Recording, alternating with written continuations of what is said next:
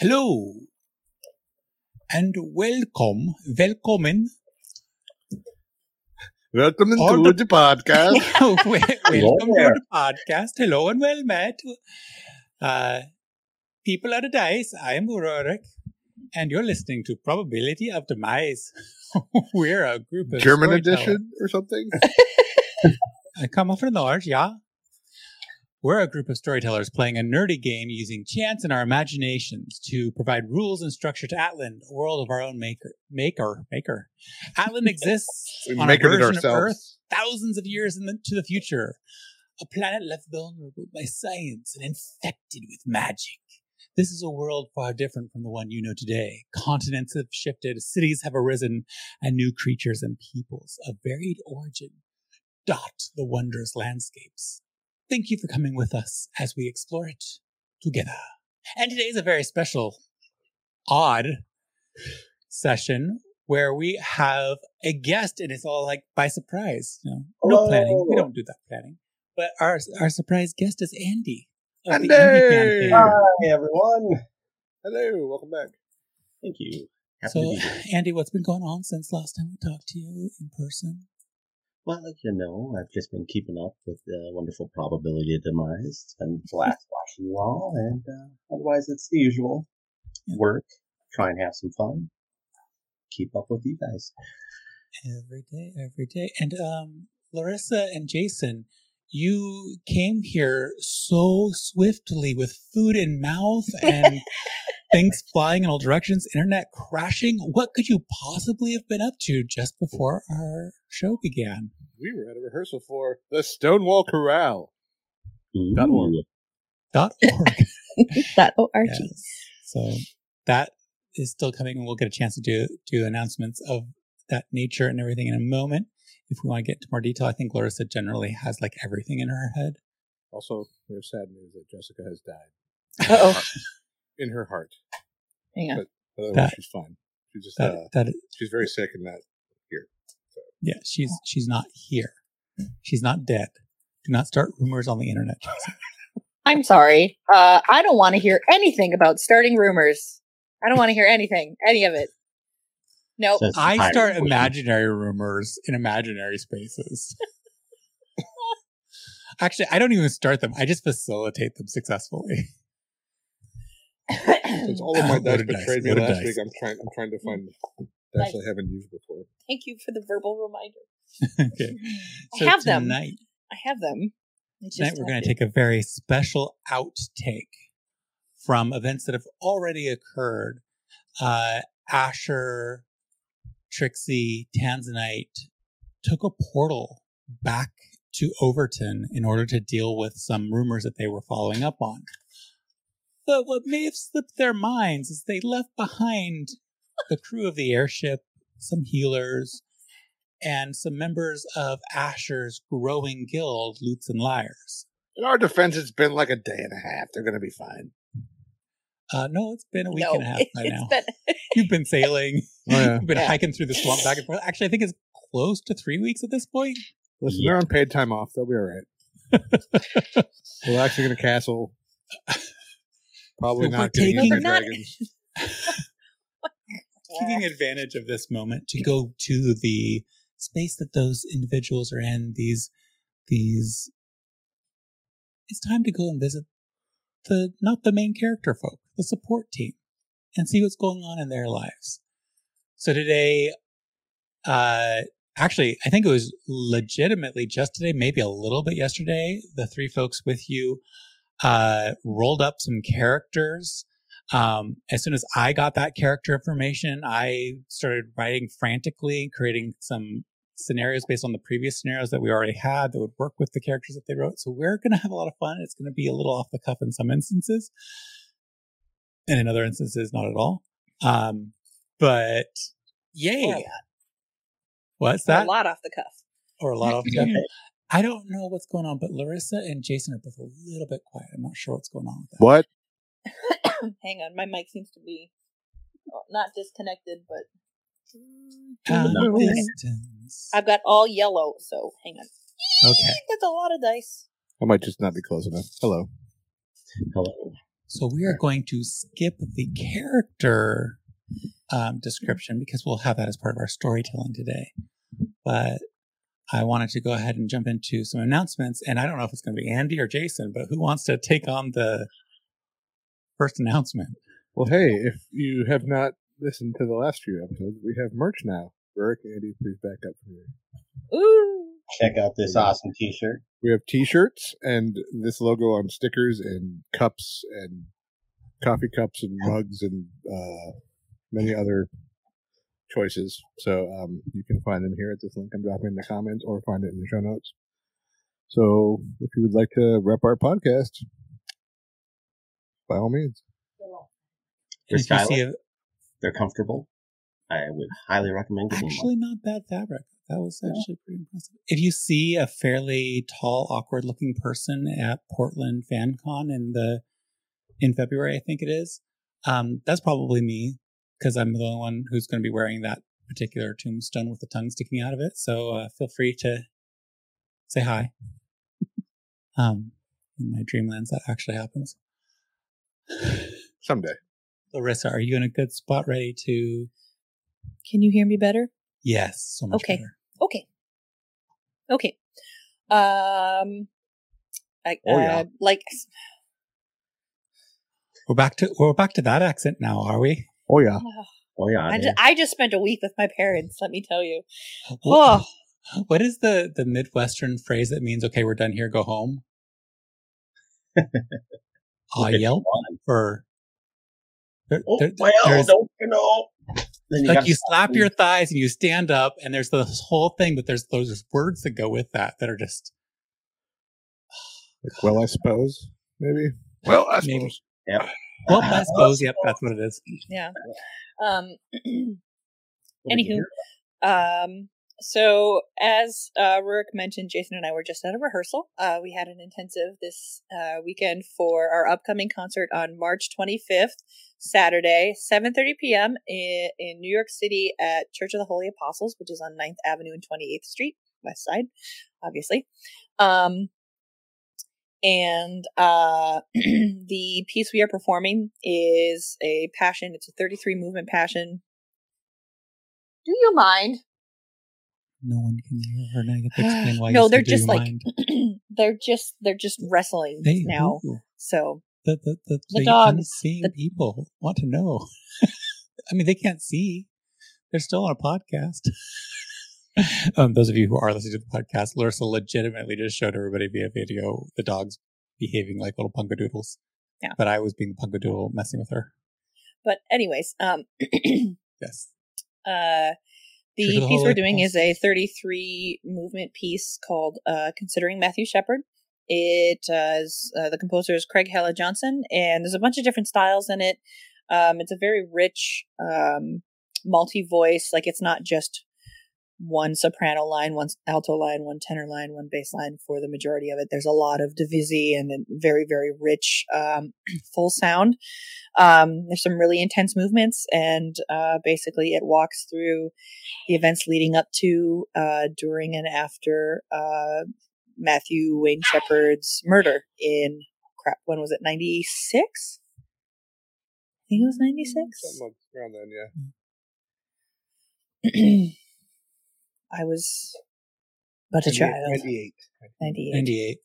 Yes, I remember it was first year of college. I had graduated high school that same year and I was going into college. And I don't remember exactly what it was, but I just remember it really messed up all of my thinking about going into university. Yep.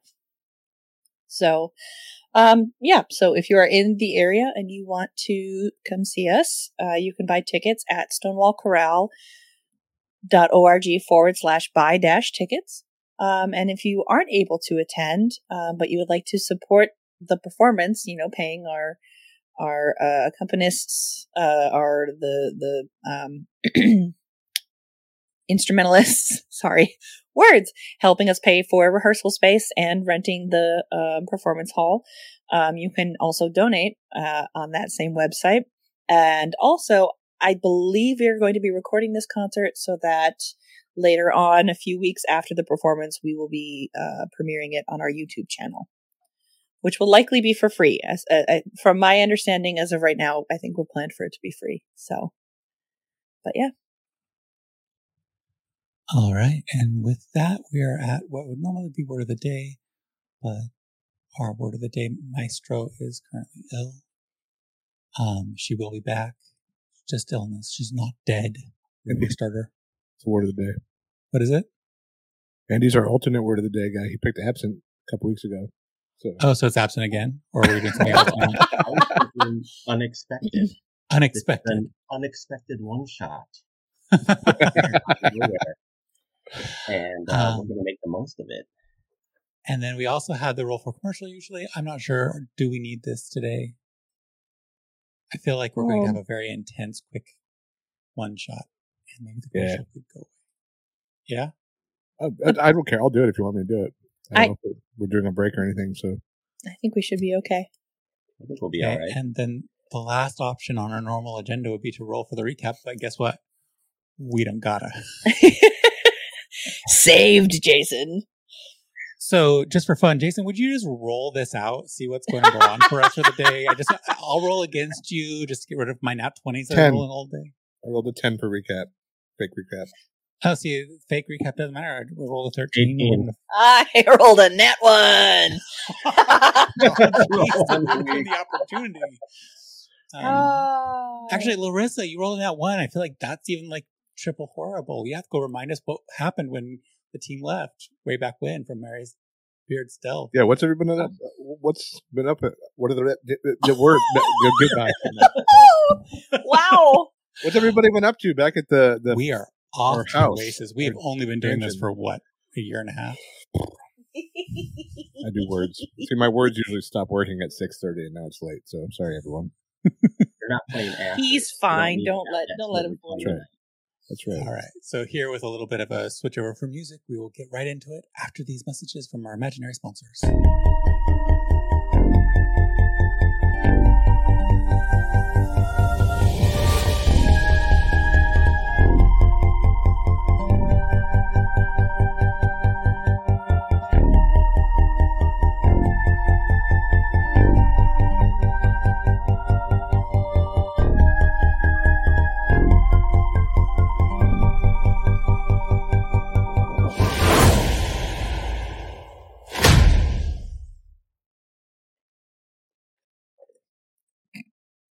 Oh dear. Oh dear. He's catching up. Abandoned diplomats and lies. It's been a couple of days since 3 now timeless members of a trio abandoned their cohort of friends and compatriots and left them in Mare Beard's Delve without an airship and without a method of travel back to Overton. Vaughn, frustrated, angry, and perhaps a little vengeful, took advantage of the first day or so to just get affairs in order here in Murray Beard's Delve, working with her friend Xavier and another couple of individuals, Bix and Darthos, to set the situation up for success in the future. But it only took a little while to really pave the way forward. And now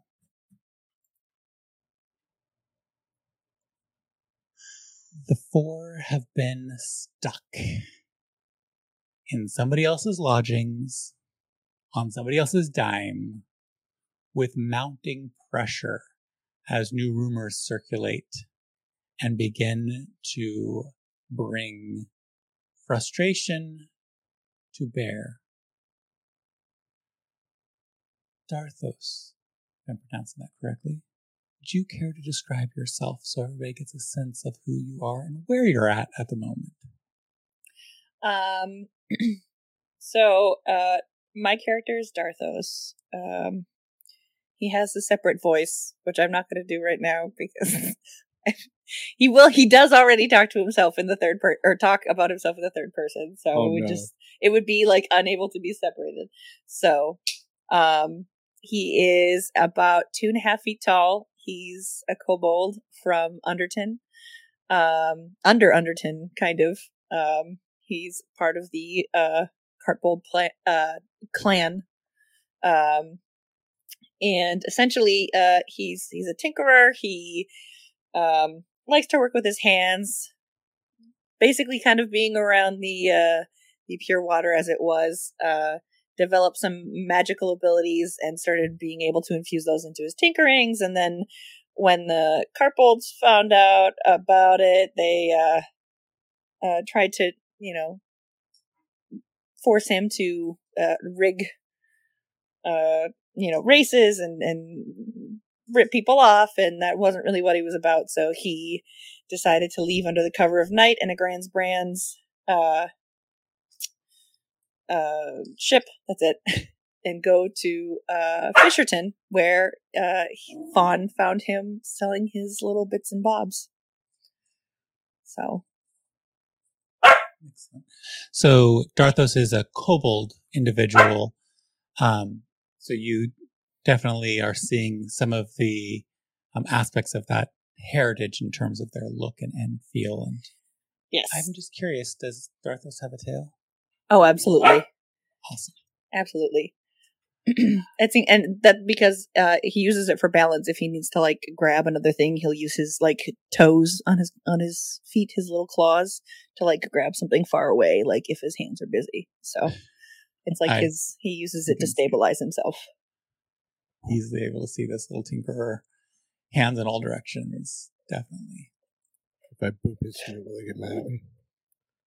Yes, and he has very sharp teeth, and I wouldn't recommend it. Xavier, can you go ahead and describe yourself? Xavier is a 27-year-old male human, a roguish type, as it were, but likes to stay within the law.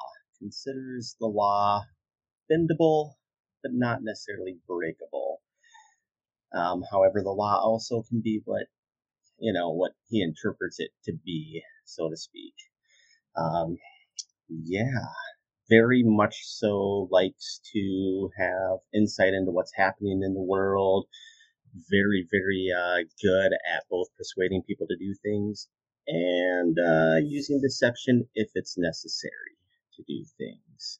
Out on the streets for quite a while, ended up with a few people from Grand's Brands, and they noticed the talents and been working for them ever since. And that takes us to Bix. Hello. I'm Jason and I play Bix.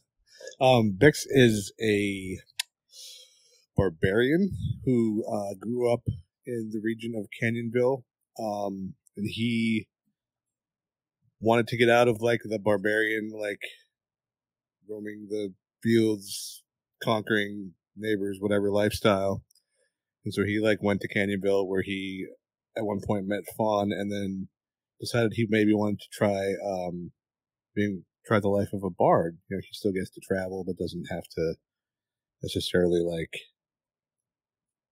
be violent all the time and do things that barbarian clans do. So he's like, he doesn't want to like war and stuff all the time. He just wants to. Now he's really into his singing, and he's got one whole level in it, and that's the level of skill he's bringing to the table for that.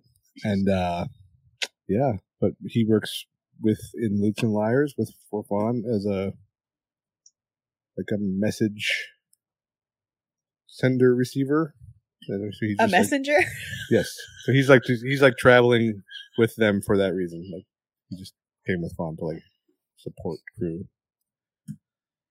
I do words. And I think all of you have, over the course of time, and I'll just have you, this will be the first rolls. Everybody's going to roll this. I would like you to roll insight. It's a group insight check in a way, but it's also going to determine the order in which you started to figure things out.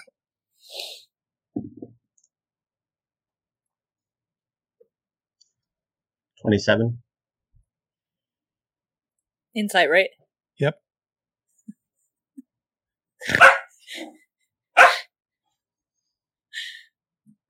Oh, no. Oh. Is it a nat 20? Oh, 1? Okay. She started to laugh. I knew it was one or the other.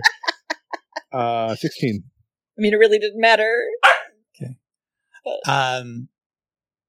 Xavier, you were the first to pick this up, and you and your relationship with Fawn might have a little bit deeper history than the others, which is probably what led you to this. She kind of recruited you before Lutes and Lyres was even a thing, and you remember her foster mother was honestly the one who recruited you.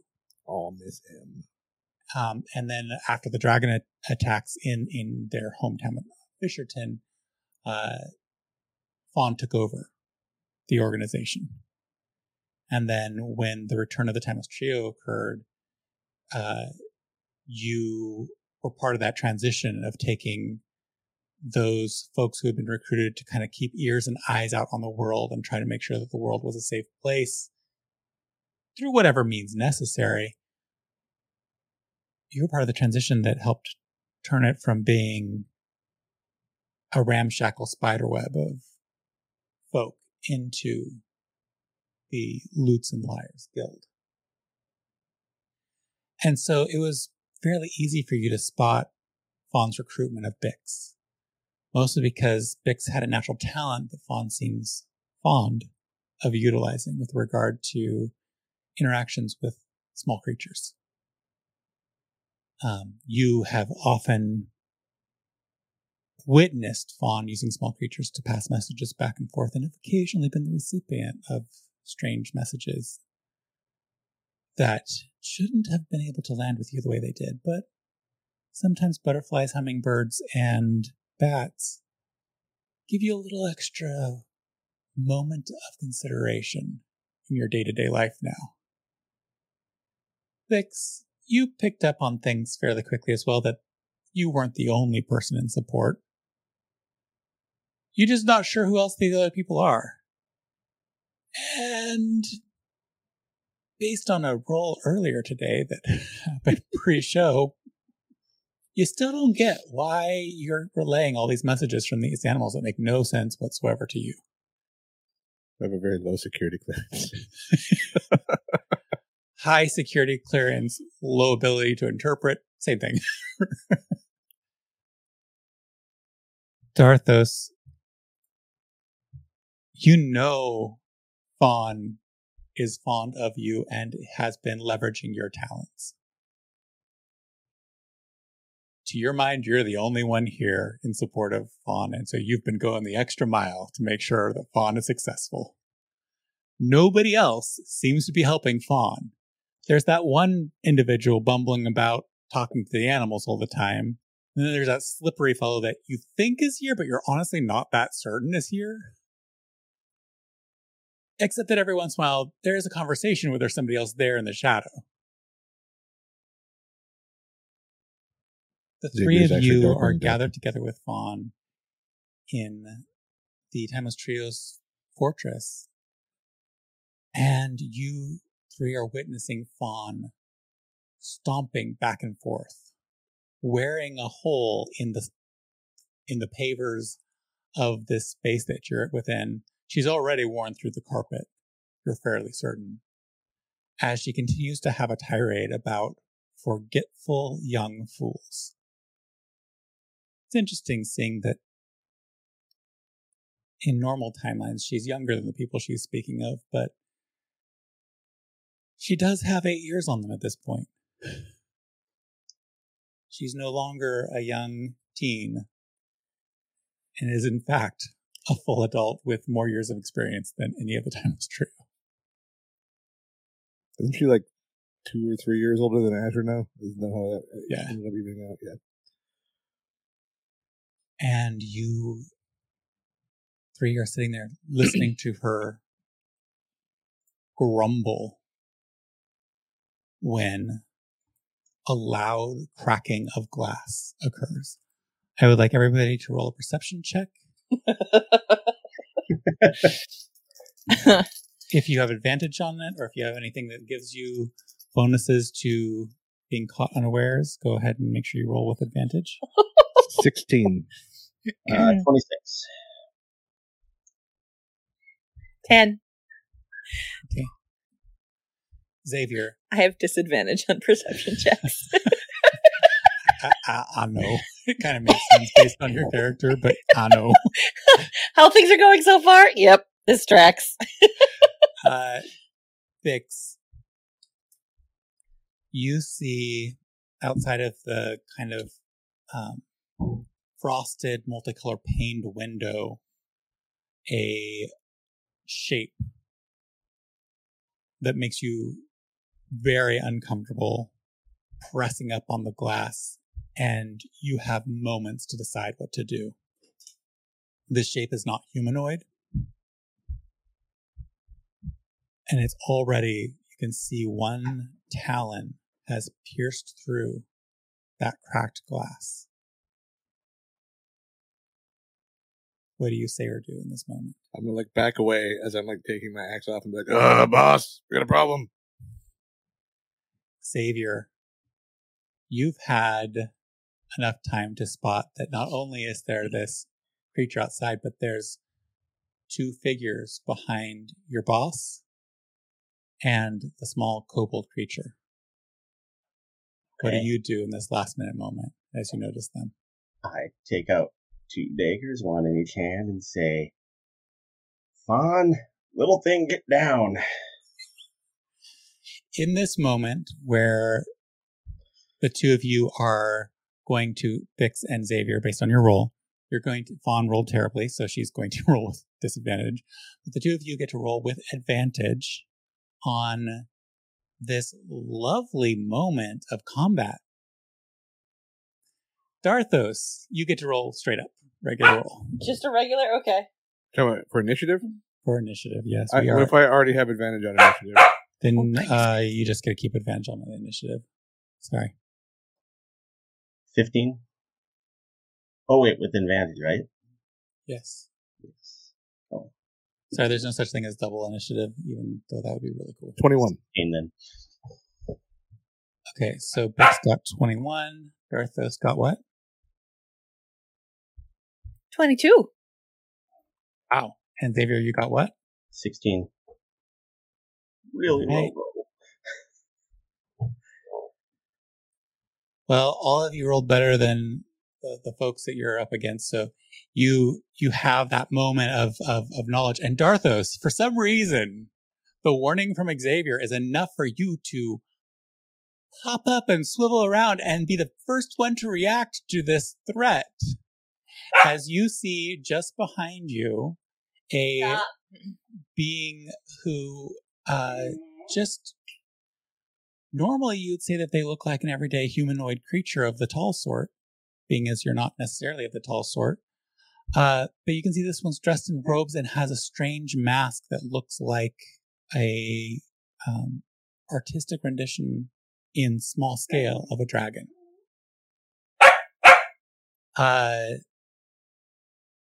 And you can hear that piercing of glass still behind you.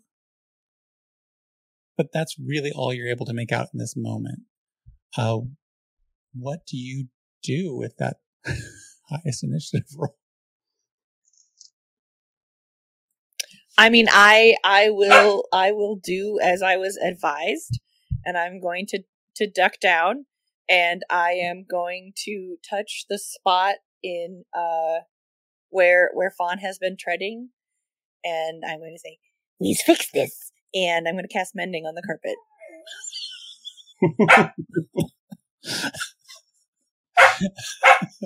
So you see threads come together on the ground. And where before each little component of the carpet had been kind of getting worn and torn apart, and they just start to weave together in this moment as Darthos fixes the carpet. Hold on. Just because I'm not exactly quite sure how to do this.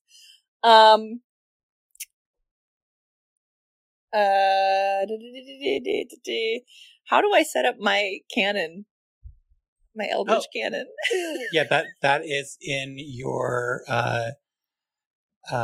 so you can oops, let me so many buttons clicking. Oh, create. I see. Wait, Yeah. no, one for long rest. Okay. I can take an action. Okay, got it. So I have to take an action and then I can use a bonus action to fire it. Got it. Okay. So I'm going to at that point I am going to move I'm going to like scurry since I'm close to the ground already. Once I see that the carpet is fixed. And I'm going to like try to find a corner so that I can like situate my cannon that it is best strategically shooting at the invaders and not anybody else in the room. So you've only made out one invader so far. Can you go ahead and roll a perception check for reconnoitering? And since we know you have disadvantage on this, 6. Well, 6. You roll into a position where you have this great view of the one person you've found, and you're kind of blocked from the hall and the window, but you can see that one individual, and you can see Fawn just to the side. So that's your action movement. Anything else you're gonna do for us, or I don't think I have anything else.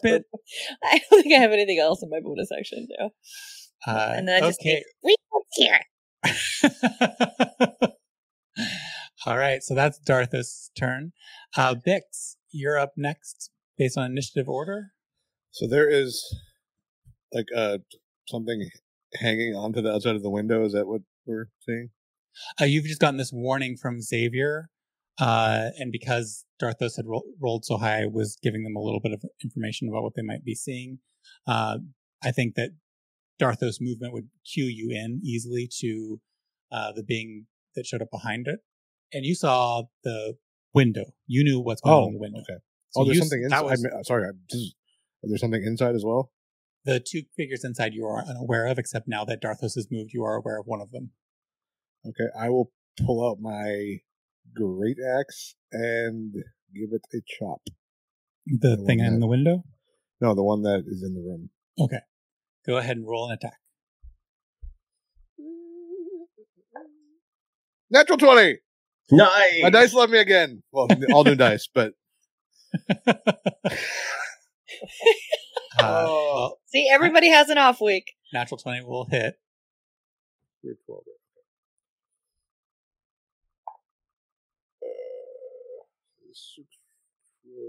24 points of damage. Awesome. So this being, when you hit them, it looks like it really is hurting.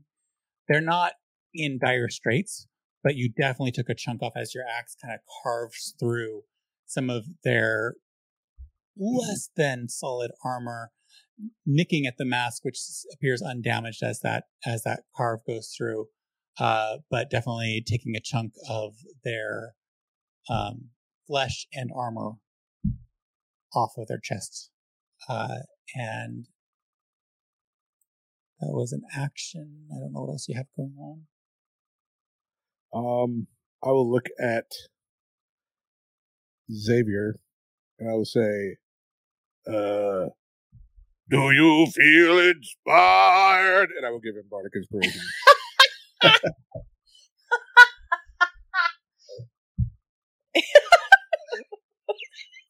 That is hilarious. So you have Bardic Inspiration. What is your D? Oh, it's level 1. What is like a 4, a D4? D6, I think. D6, yeah. Ah. Right. So Xavier, you currently have a D6 of Bardic Inspiration, and it is your turn. Okay. Are these things inside wearing masks at all? The one that I have described that Darthos was in front of, and now Bix has smashed with an axe, is wearing a mask. It is draconic in look. What about the other one? The other one is not wearing a mask. They have a bit of a cowl, but it's been pulled back. I am going to take my dagger and throw it, aiming for their eye. Okay, so you're throwing it at the one without the mask. The one without the mask, aiming for the eye. Awesome. Pew, pew. Roll the attack. All right. And I'm going to use that Bardic Inspiration. It's Plus 9 is 21. That hits. Okay. That is 1d4 plus 5. Wait, what did you say? Total of 9. 9. What did you say the attack was? Sorry. 21. 21. Yeah, that hits. Okay. And what was the damage again? That it would be a 9. Okay. Anything and else? Then I'm going to use cunning action as a bonus action and hide. Like find a shadow or something. Right. Keeping in mind that the 3 figures that you've figured out are here, you're able to quickly find a space, and with your remaining movement, I want you to go ahead and roll a stealth check. Okay. So try to slip it into. There are tapestries and such, and furniture, and that is an 18. Great. Yeah, you feel confident that you've slipped away into the shadows, and none of the beings caught sight of you. Even the one that you flicked the dagger into a hit that did definitely plunge in. Not sure if you actually got the eye or just nicked around it, but you can tell that no one was able to track you after that flick of the knife. With that, the individual with the gaping wound from the axe marking looks down at themselves and screams, and you can hear there's a feminine tinge to her voice. And as she screams, you see a glow at her hands as she throws a spell at Darthos. Darthos does a 15 hit. No. Yes, just. So you are hit for 22 points of radiant damage. And you all see as she does that the axe wound starts to knit together a little bit.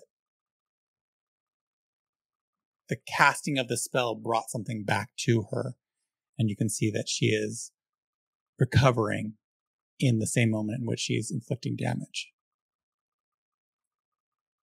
Okay. Just after she's done, the individual you flicked the knife at pulls the knife away, and you can see that it just hit right underneath the eye, causing pain and blood and temporarily blinding them from it, but their eye is still whole. And they flick the knife down before approaching Fawn, who was their original target. And you see that they have a kind of a modified looking lance-like structure that they pull forward, and they try to stab at Fawn, and Fawn dodges the first one and dodges the second one, and nimbly skates past both hits as this individual tries to hit.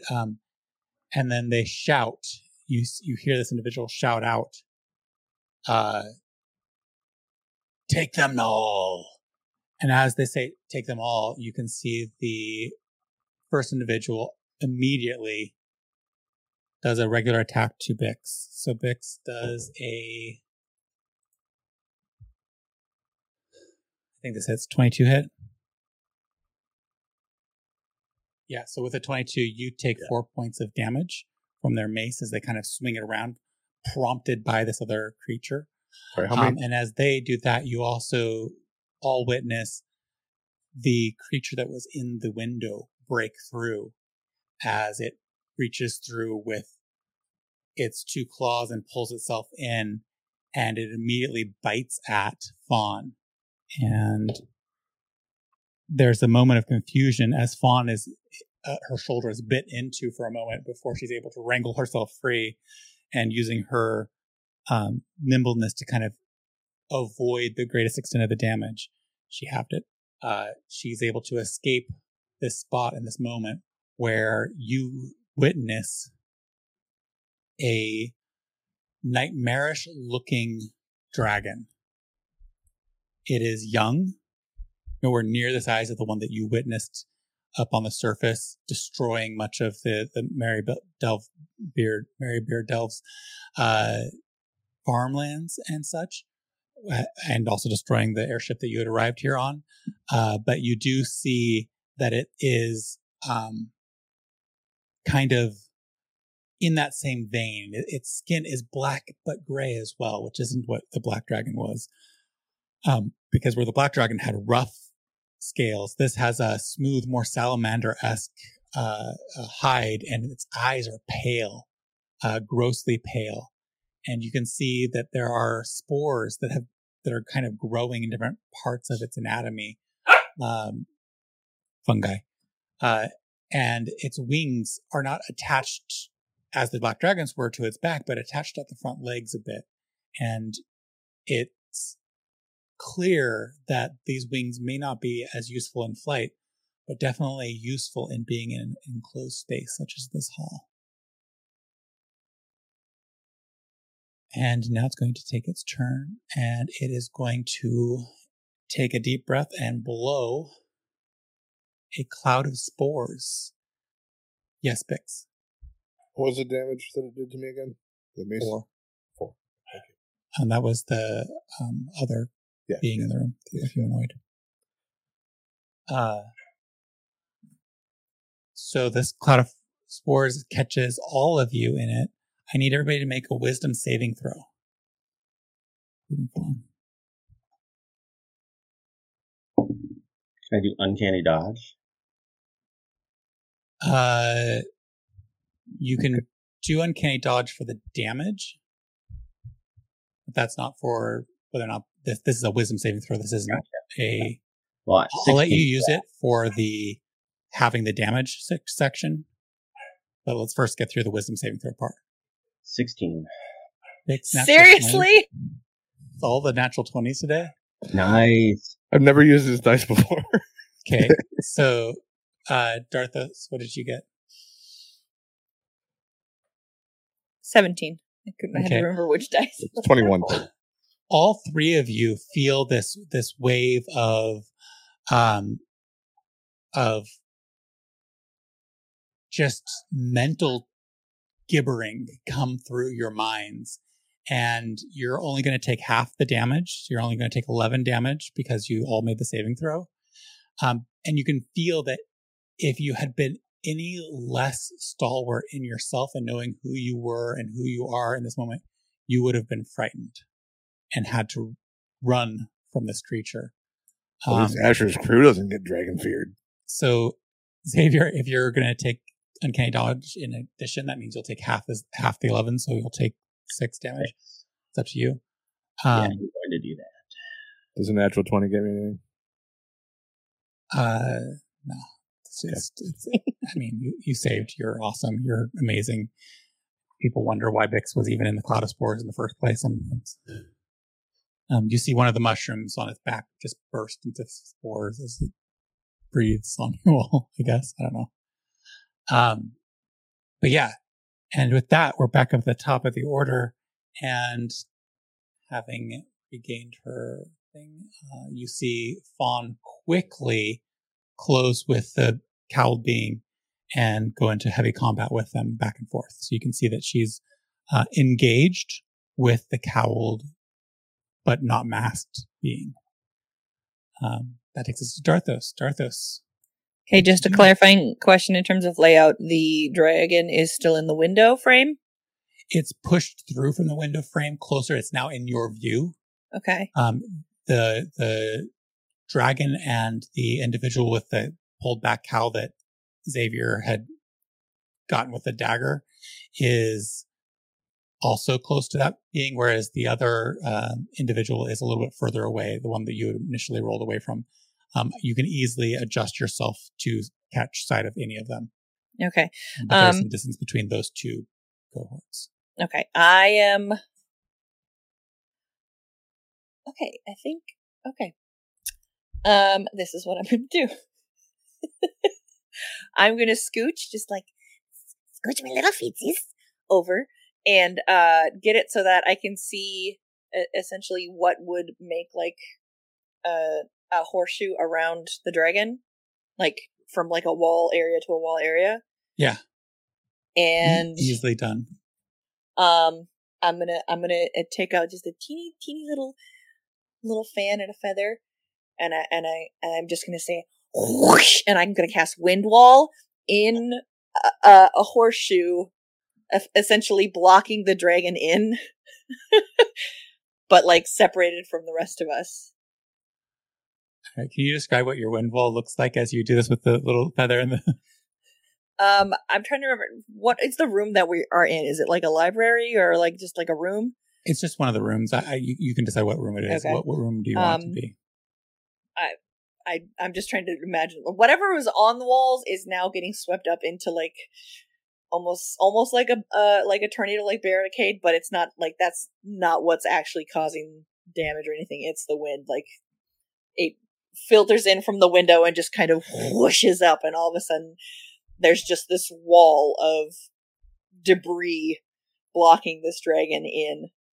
And the dragon needs to make strength saving throw. Yeah.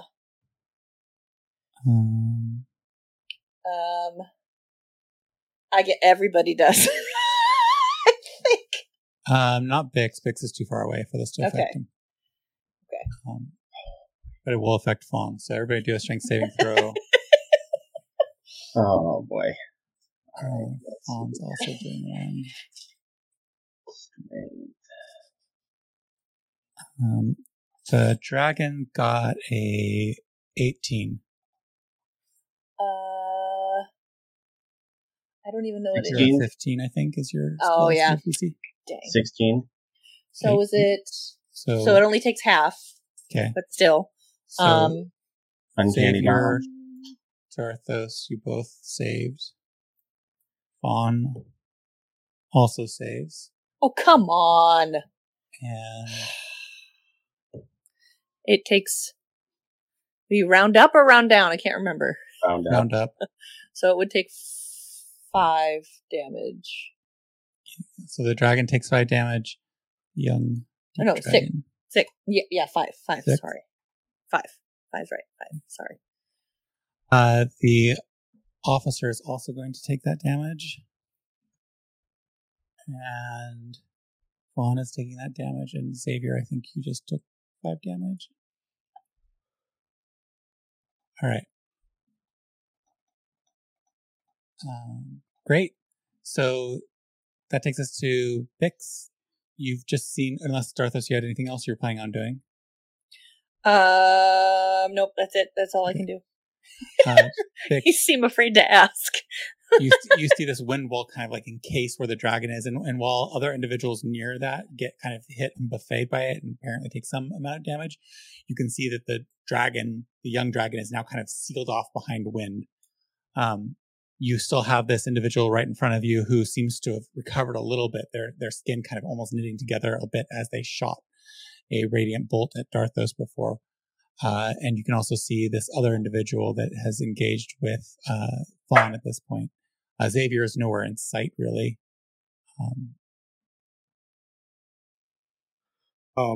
Well, I see the axe wound start to heal. I'm going to tell you, that makes me really angry. One might say, it even sends me into a rage. Would you like to rage? I would like to rage. Okay, you might rage then. All right, so I will use my bonus action to rage. The wind wall, is it stuck behind the wind wall? You cannot walk through that? You can see that the dragon appears to be stuck behind it. I don't know that in your association with Darthos you would have seen them do this before. So the dragon appears to be stuck behind it. The individual you were facing up against is not. Right. They're right there. Okay, I will give them another whack with my great axe.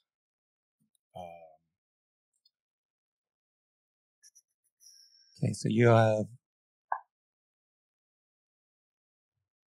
plus 3 melee damage with strength weapons. Does a 19 hit? Yes, definitely.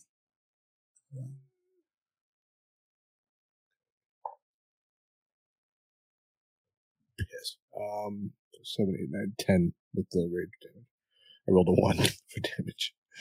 Okay, so along with that, I need you to roll a You roll a d20. I think it's a d20 or is it a d100? I need you to roll a d100 because you went into a rage.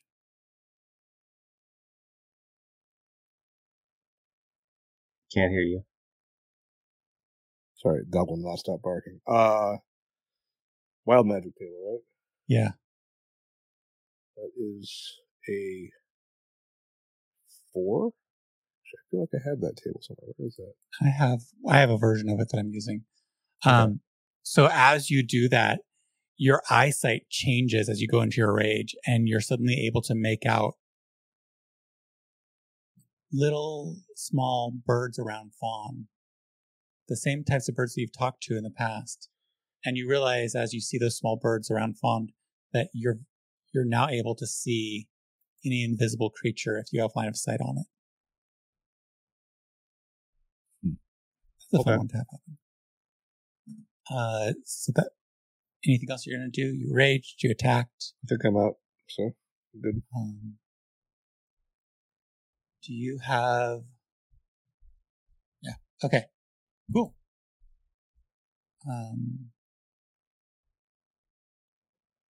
Oh, there's I just found the. I do have a D8 wild magic table that's tied to that spell. I don't know if you want me to use that or yours. I just found it.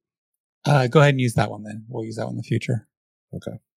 It's Do you want me to keep your thing or just use this? Just keep it this time, unless you want to re-roll a D8 for this. Okay. So for the next minute, you have invisibility as a see invisibility. That takes us to Xavier. How much damage did you do again on that creature? Sorry. 10. 10. Okay. Cool. We're whittling them down.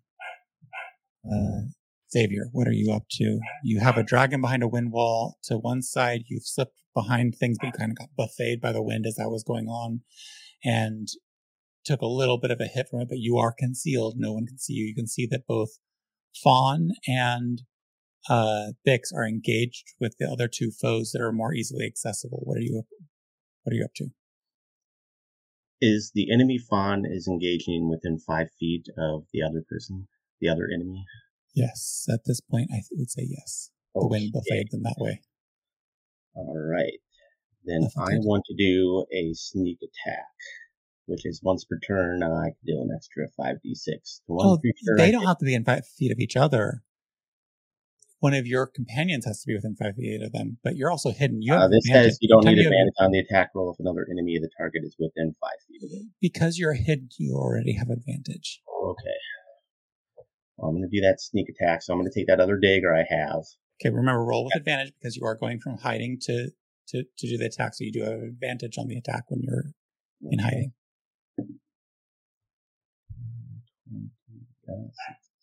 25 hit? Yes, most definitely. And now you get to roll your attack and sneak attack and all the other junk that rogues roll in this ridiculousness. So the first one is just from the dagger smack, and that's the 1d4 plus 5, so that's 6 damage there. And then it's just find my d6s here. And then it's like 10 of those or something? 5d6 worth of damage.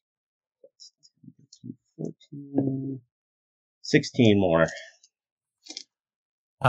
Between your hits and Fawn's hits, this person is going down. How do you want this to look as it's going down?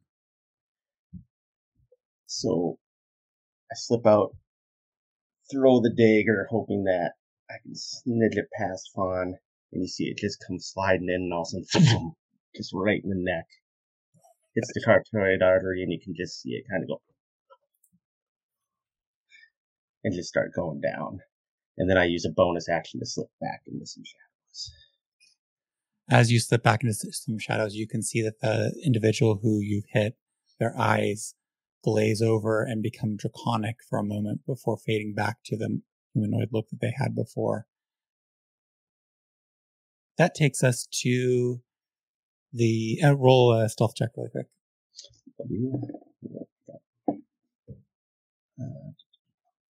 Give me a second. Stealth. 17. Awesome. You feel again like you've slipped away into shadow and nobody's aware of where you're at.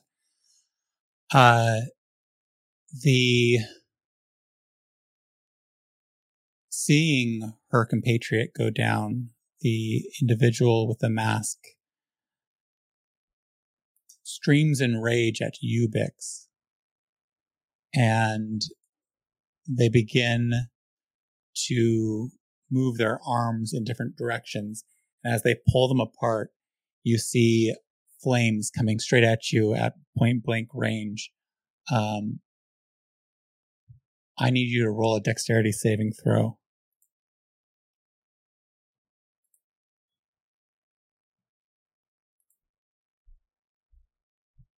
Bix. Oh, sorry. I was looking at sorry, I have a ability that uses a D3. I do not own a D3. I don't even know. Didn't know that was a thing. What ability is that? That's cool. Bolstering magic. Huh. I'll roll a d6 and just use the 1, 2, 3, and then 1 is a 4, and the 2 is. What am I rolling? Saving throw. You're rolling a dexterity saving throw. I have advantage. Yeah. That's good because my other roll was shit. Wait, this roll's also shit. So never mind. That's a 6. Yeah, you try to. I mean, it's point blank range. You definitely try to like dodge to the side, and as you do, you just roll into more of it. As you didn't quite realize that this now cylinder of flame reaches up all around, floor to ceiling. You have no idea how high it could go in another location. But it covers up most of the area that you would all previously just been sitting in. And if anybody else had been closer at that point, they would have been caught within this blaze. And you take fire damage, and you're going to take 6 fire damage and 6 radiant damage. Wait. What's up? I was trying to use Flash of Genius, but I was muted. Okay, you got to describe for us, because not everybody's played this before. What Flash of Genius is going to do. Yeah. I'm assuming I can at least see him, right? Yes, definitely. I mean, I'm not. I don't know. I guess I see it and try to give him like a little bit of a. I just yell fire, and it gives. I don't know if it'll help or not, but it gives you a +3 to your roll, to your saving throw roll. My roll was literally a 6, so it doesn't matter. I'm sure I missed it anyway. Okay. Unfortunately, you did. You still missed it, but yeah, you do feel this moment of just this infusion coming through. Like, oh, yeah, that could have kicked me over the edge on that one. I guess not. Well, and as you experience those flames, the clearly at this point now, woman in front of you just cackles. And I'm sorry, Darthos, what was your DC on the wind wall? I need to know which. 15. Okay, so this. I mean, they've got to try, right? They're a dragon. They're not even that smart of a dragon. They're smart, but they're not smart. So it's fully covering floor to ceiling, but it's gonna try to get through.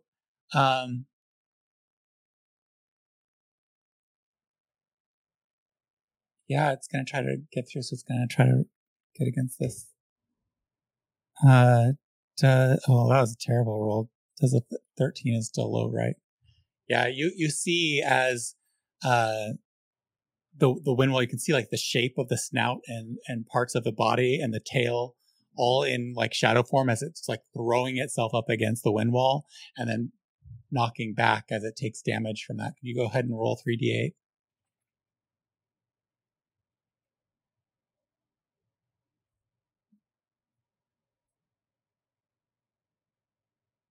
The rest of you are muted, by the way.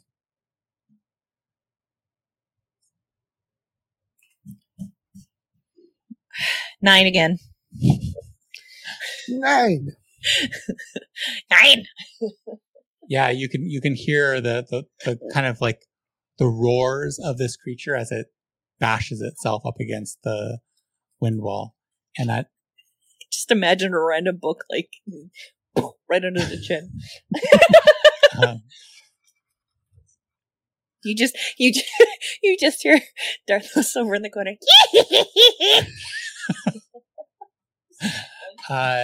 Yeah, and seeing that the draconic creature is held up by that wind wall, Fawn immediately moves to the other side of being the Europe against Vix, and she takes a couple of slashes at it, and that hits, and she's going to town on it. You can see that she's kind of like she's getting the same effect that Xavier just got as she comes up and she just stabs in, and the shock on this creature's well, you don't see their face, but you can see a bit of shock through the eye holes of the mask, I suppose, as that just digs in and they have this moment of grimacing.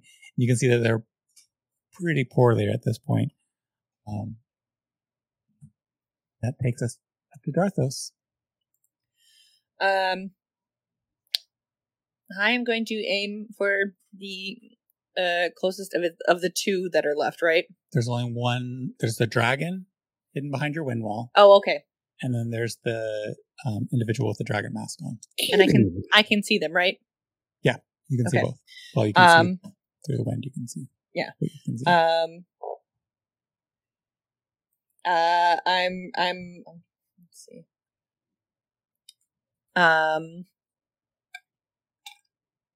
Crap, I have to think of things for spells. I'm gonna look at it and Make up a haiku. huh? Yeah, make up a haiku. No, every no. single time. No. You're so I don't hate myself that much. I am going to look at the individual in the dragon mask, and I'm going to put my 3 middle fingers at it, and just say, "You burns," and I'm going to use Scorching Ray. You're doing this on the dragon masked individual? Yes. So I'm going to aim all 3 rays at them. So I roll 3 times, yeah? Roll Okay. the 3 attacks. Yep. You can roll those all at once if you'd like to. 19? No, Hits. 26. That is a 26. Sorry. Both of those hit. That is another 26. I'm Yeah. rolling with the digital dice from now on. That is a 9. That does not hit. Okay, so the first one, the damage is 8 fire damage. And the second one is 6 fire damage. Okay. So you see, again, just like that additional whitening of the eyes, and they're looking really rough and ragged between the wound carved through their chest, the fires, the stabs from Fawn. This person's not having a great day. It's just rough. And that takes us, unless you have anything else you're doing, Darthos? Nope. Okay, that takes us to Bix. Bix, right in front of you, you just see this individual. You're in a rage. What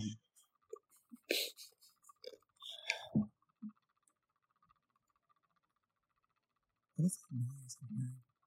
Oh, That's what I'm wondering. I'm going to mute myself for a second. yeah. Oh, it might be Andy. Oh. Andy. Andy Oh, also muted. Might be. Yeah, I it's think it's Andy. something going on at Andy's place. It's okay. It's just weird. Just curious what it was. Okay, so maybe it'll stop soon. I don't know what it was. But Bix, what are you doing? So that it's dead or it's almost dead? It's getting there. It's mostly dead. All right. I'm gonna pop it again then, I guess. I'm gonna be like, yeah! I'm just gonna chop it again with my axe. Okay.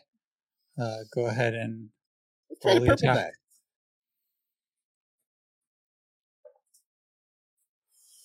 Does a 26 hit? Yes, most definitely. Thank you.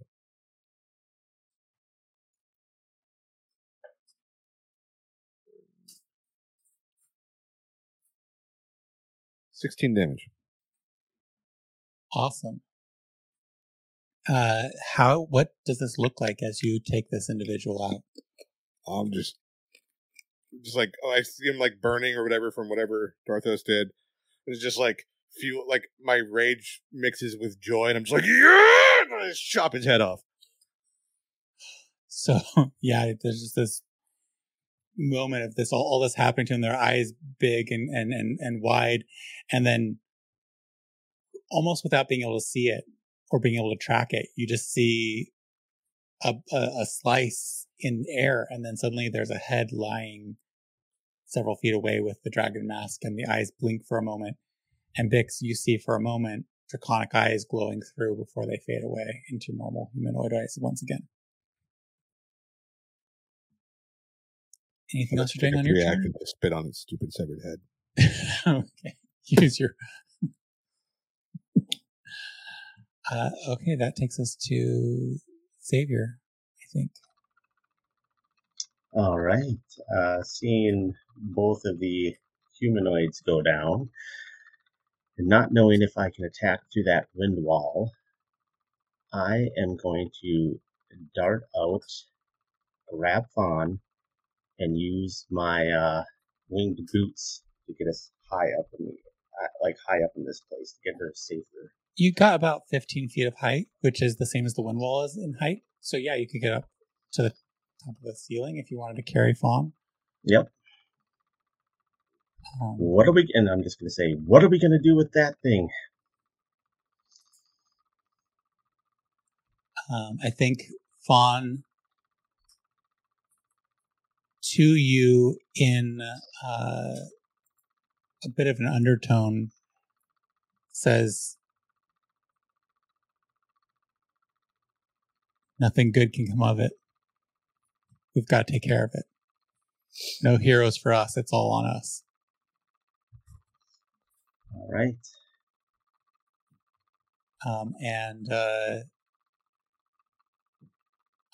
What I'll say this is that Fawn is going to, on her turn, which comes at the changeover of the turns, she's going to use her help action to assist you in what you do. So I will give you in your next turn license to figure out what that looks like. Okay.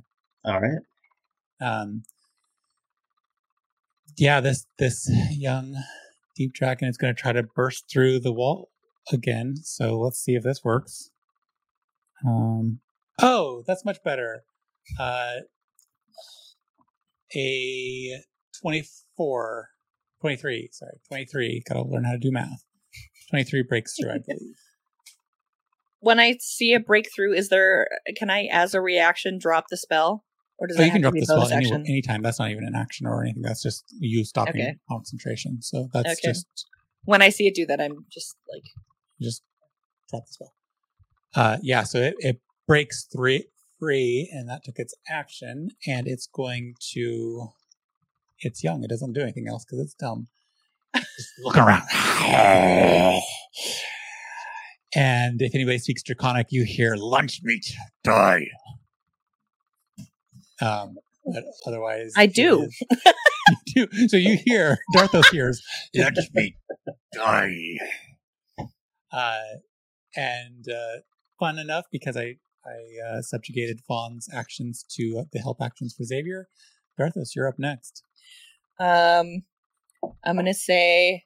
Am I still kind of situated, or I'm gonna just kind of like scooch again and on the ground, so that I'm situated, and like if I were to put my cannon right in front of me, it would be only pointing at the dragon. Oh, easily enough done. Yes. Okay. Because where everybody else moved, you definitely have clear line of sight on this dragon. Okay, so then therefore I am going to use my action to create my Eldritch Cannon. I think I can it doesn't... Describe how that happens for you. It's a very personal flavor thing. So you have to describe what everybody else sees in this moment as you bring to bear your dark, secret, or bright, happy, or whatever it is. But you decide what this Eldritch Cannon does for you. Do you use like woodworkers tools and stuff, or smith tools? Like what is it that, like, how do you generate this thing? The whole description. So, okay. So I have, like, basically it kind of looks like I walk around with a barrel on my back, but it's actually, like, the tube for this cannon. So, I, like, off my back, and then I pull out, like, a little tripod base, and I stick that in front, and I just kind of, and I use my alchemist tools. I have little powder and stuff that I keep on hand. And I slide it in a little chute along the side. And then I lock it up.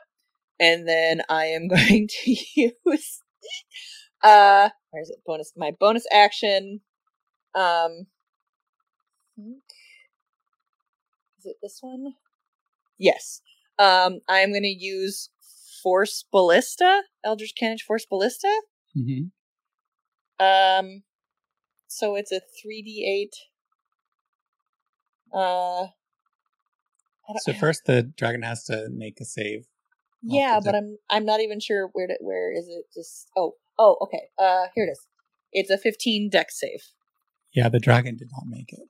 Okay, so now it is 3d8 force damage, and it's going to get pushed 5 feet back.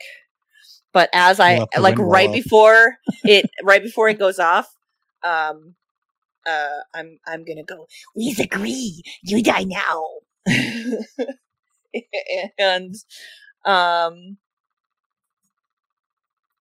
And that is probably not going to be a lot, but 17 force damage.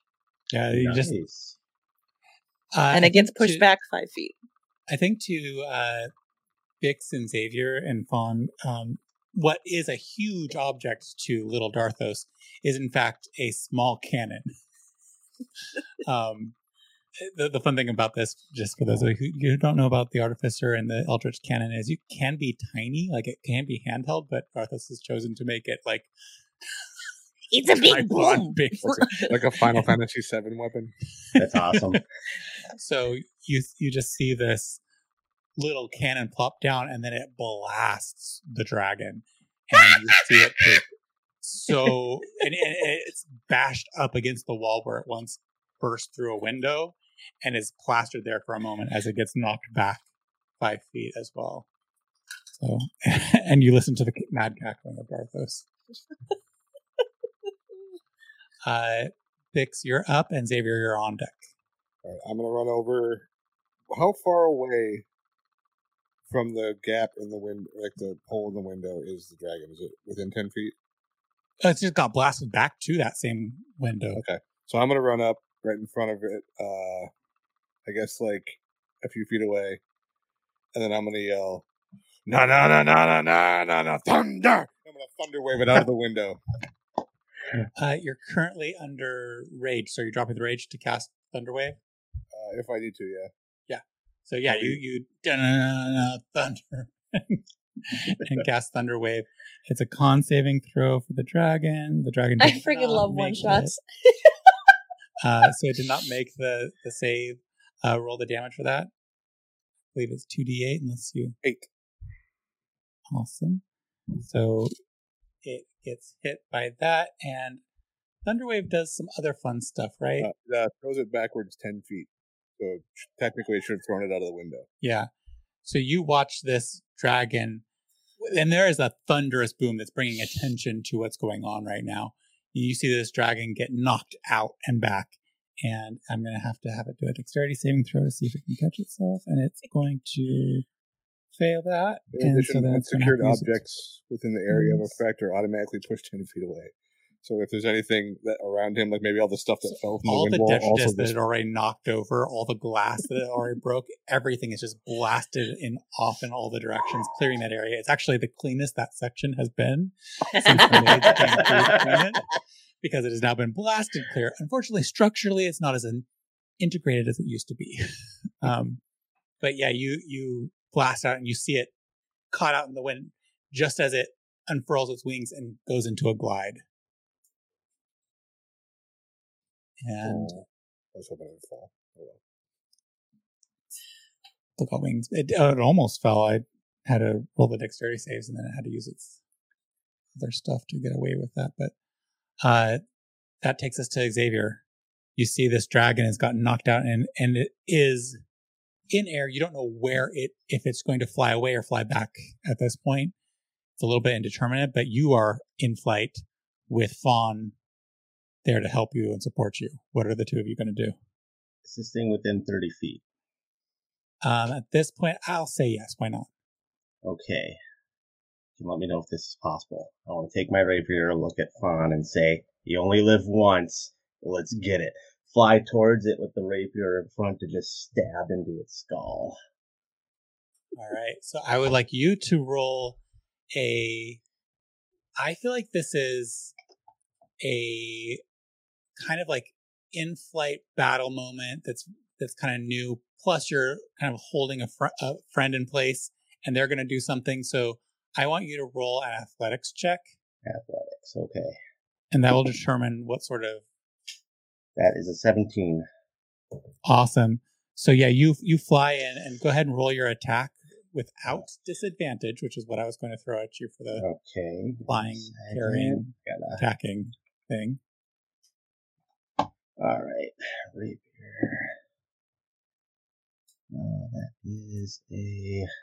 That's a 19. Awesome. That hits. Okay, 1d8 plus 5. So that is 10. 10 damage. Great. So as you fly in and do this, you feel Fawn detach from you in that moment. And as part of her assistance, she is also going to be doing an attack, and she brings her blades down. But you see that as her blades go down, she's caught by something. Something holds her aloft for a moment, separate from the dragon, and her blades travel without her before stabbing into the creature. And the dragon is definitely not interested in what's going on right now. So,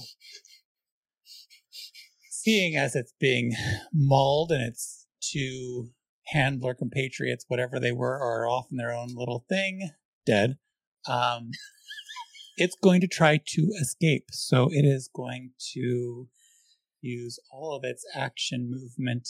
And what else has it got going on for it?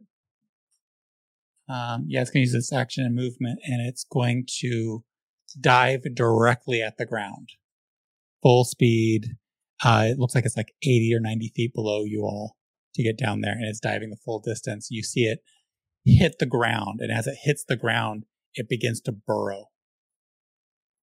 And quickly, like frighteningly quickly, begins to create a tunnel and goes down. It makes it, from what you can probably all see, go ahead, and anybody who would like to say that they run up to the edge or whatnot, or Xavier staying right above, go ahead and roll perception checks if you would have gone to peek, if you're looky-loos. Yeah, I guess after I shut it out the window, I assume I'm looking down. 17. 16. Thank you. High bonus. You see that it's made it maybe 15 feet underground already. I'm below the windowsill. I'm like, somebody lifts me up. Please can't see. What'd you roll, Larissa? A 4. I'm just gonna like reach down if I can have this free action and just grab by like the scruff of her shirt or his shirt and just like lift him up. Awesome. Totally. I think as like this is all playing out, and we're going to go back to combat order with Fawn starting us off, and then we'll go through the three of you, and then back to the dragon again. The dragon did use all of its stuff to run away. You see Fawn with a bloody dagger in hand salute you with it before jumping and diving down to the tunnel below. That takes us up to Darthos. Darthos, you've been kind of like there's no heroes to help us, Fawn says as she dives 90 feet out of a window.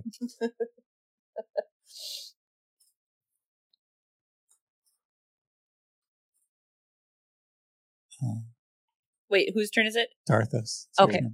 God dang it, and I can't do 2 of them in combat. Okay. 2 spells. No, but you can upcast spells, and they have different properties when they're upcast. I don't think that's what. No, that's not what I'm thinking of.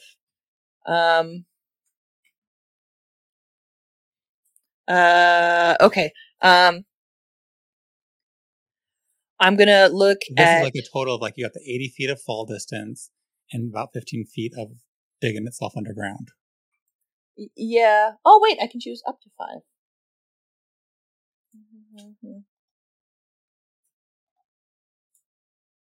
Okay, yes. Never mind. I'm gonna say, it's, he's okay. We flies too. And, I'm gonna take out another feather, and I'm just gonna kind of crush it quick, and I'm gonna say, wings now! And I cast, Feather Fall on all 3 of us. So now, if we fall, our falling creature's rate of descent slows to 60 feet per round until the spell ends. If a creature lands before the spell ends, it takes no falling damage and can land on its feet, and the spell ends for that creature. Yeah. So I can say that, and I'm going to say, wings now! And jump! So you all watch as Darthos just jumps out. And Xavier, you've got these shoes that are keeping you aloft, but you also feel a little bit of a lightness suddenly. This is like, oh, my shoes aren't having to work half as hard right now. And Vix, you also feel suddenly light. And it's not an emotional lightness. You just feel suddenly light. As you watch this little kobold leap from the parapet that has been created by the destruction of the window and begin slow plummeting, but slowly making its way down. Within a round, you can get down 60 feet. So are you doing anything when you get down to there, or are you just getting that 60 feet? You've got probably 20 feet left before the ground, and then 15 feet in addition before you're... Well, it lasts up to a minute, so we should be fine, right? Oh, yeah, you're totally fine. Yeah. I just wanted to know if you were going to try to do anything else while you're falling. Going, like all the way down, but not like an afraid, but like someone who's like to normal beings, it sounds like a terrifying, cackling, scary laugh, but to Darthos, it's the cackle of happy glee. Yeah. Okay. So that takes us to Vix. I would like to step out and float down my 60 feet, or somewhere in the middle of that. I'm going to chuck a javelin as I'm floating down at the dragon. All right, go ahead and roll that attack.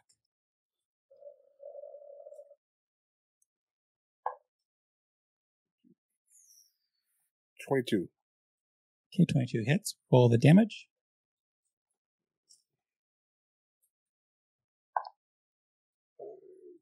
10. Okay, cool. You can see that the dragon definitely has a lot of wounds at this point. Its body not being as rugged and robust as the Black Dragon's was. Xavier, unless Vix, you had anything else you're going to do?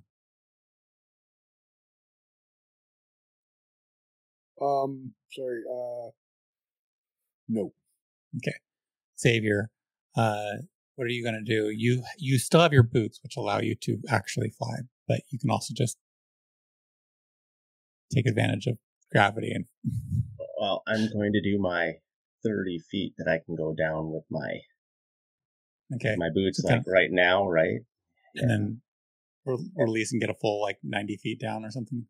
Well, take advantage of the slow fall to take advantage of the slow fall. Yeah. So since I won't take damage, I'm going to just then. Yeah. So you get all the way down to the ground, or you could go a little bit lower and be in the beginning part of that tunnel. I'm going to get into the beginning part of that tunnel. Awesome. But as you get down there to the beginning part of the tunnel, you see Fawn has already made it down there. She did not cast slow fall on herself. She had a different mechanism at play, and you can see her just slightly ahead of you, both daggers extended out in kind of like a superhero pointy objects held first. It's like when the bees in one of those bee movies gets all angry and they go down stinger first, except it's all right. Do you do anything else besides racing down, or is that your turn? I don't think I can do any other attacks as a bonus action. So okay. As you get down there, dash. What would dash allow me to do? I'd say you could use your boots again to get another 30 feet, so you can get up to the dragon if you want to. I'm going to get right up on the dragon then. Okay, get right up on the dragon. Dash. So that's your movement and your dash. You have an action if you want to. Oh, well, in that case, I will attack with my rapier. Okay, roll the attack. 7 plus 9 is 16. That is exactly what it takes to hit it. Oh, okay. So you feel your blade like sketch in, and you're like, "Oh, that's like if I was off on a get, I would have missed." Roll the damage. 8 plus 5, so that is 7. Okay, 7 points of damage. Also, and up close as you like kind of dig in a little bit and close up to the flesh of this creature, especially with all the blood and such, you can smell a funky, musky odor as the spores around it are just letting off little, the little mushrooms and stuff and fungi on it are just letting off little spore clouds and stuff like that. That takes us back around to the beginning of the order of stuff, so that because what it's going to do is it's going to keep tunneling down, and like it's kind of like you get your hit in, and it continues to burrow. And there's a moment where you see it burrowing, and then you hear a boop as it pops into an already existing tunnel. Okay. And so you know that it has reached some sort of other point in its trajectory and travels. And Fawn continues chasing after it, so allowing gravity until she comes into what looks like to you, because you're down there, Xavier, it looks like she goes into a slow slide, but it's not possible for her to go into a slow slide. Okay. Something is still continuing to assist her in this process. And she kind of pauses at the mouth to a darker space that you can kind of barely make out with your vision, off in the distance, like at the furthest extent of your vision. As she pauses there and waits and looks around before calling back. It went deeper. Darthos, you've been slow falling along. Continue the slow fall. You could land on the ground or keep going into the hole. I could go into the hole just because you keep going into the hole. Eventually, it gets to a place where it's just curved enough that you're on your own 2 feet. You kind of like slowly come to a place where you can see Xavier, and barely in the distance make out a glint of metal that might be Fawn. Well, I think I have... You have dark vision, but it's a longer distance than that. Okay. 60 feet. And did I hear her say that? Yeah, I would say that you heard her as she was shouting that out. It's a free action. I just yell out, "Do we've got to?" You get an affirmative responsive. Kill it. If you can. So she's at where it popped through? From what you can tell and know. And how far away is she from me? She's about 65 feet away from you. That's why you can just see that glint of her armor and stuff. All right. I don't know how much of my movement has technically been used. Because I was falling? We just call it falling. Just use your own movement at this point. Okay, so I am going to use my action and my bonus action or my action and my movement to close the distance to get to her. I will almost make it. Okay. And that takes us to Bix. You are same situation, ground or tunnel? Tunnel. Okay, you fall through into the tunnel. Same situation. You're located there. Are you going to run up? Or are you going to stay there? What are you? I will run as far as I can run. I mean, I can't attack or anything, right? I can't see it, so I will just use my action to dash if I can. You could blind attack, which would just be an attack with disadvantage. Blindly throwing a weapon up into the dark tunnel without knowledge of if the creature is there or not. Let's do it. All right. Let's blindly throw another javelin. Blind throw. So roll with disadvantage. Roll your attack. Well, I rolled a 4 and a 2, so this is probably not going to happen. You still have a modifier, though. So I'm assuming a 12 does not hit on my blind attack. So is the total of that 12? Yeah. Or no, 8? 11. Sorry. 11. So you toss that next javelin and you see it shining in the distance. And you actually see a shadow pass between you and it after it's already been embedded in the stone wall. allowing you that moment to realize that that dragon hasn't quite made it that far away. Except now, Xavier's turn. Okay. So I'm about, 65 feet away as well from where Fawn is? Just so you know, missing with that javelin made me really angry again. Bonus action rage? Yep. Really quickly, while you bonus action rage, roll on your magic wild table. Wild magic table. Because your wild magic's more fun. Okay. Magic infuses one weapon of your choice that you're holding. Until your rage ends, the weapon's damage type changes to force, and it gains the light and thrown properties with a normal range of 20 feet and long range of 60 feet. If the weapon leaves your hand, the weapon reappears in your hand at the end of the current turn. So I can throw my axe, basically. Nice. Which is kind of ridiculously cool. Very Thor. All right.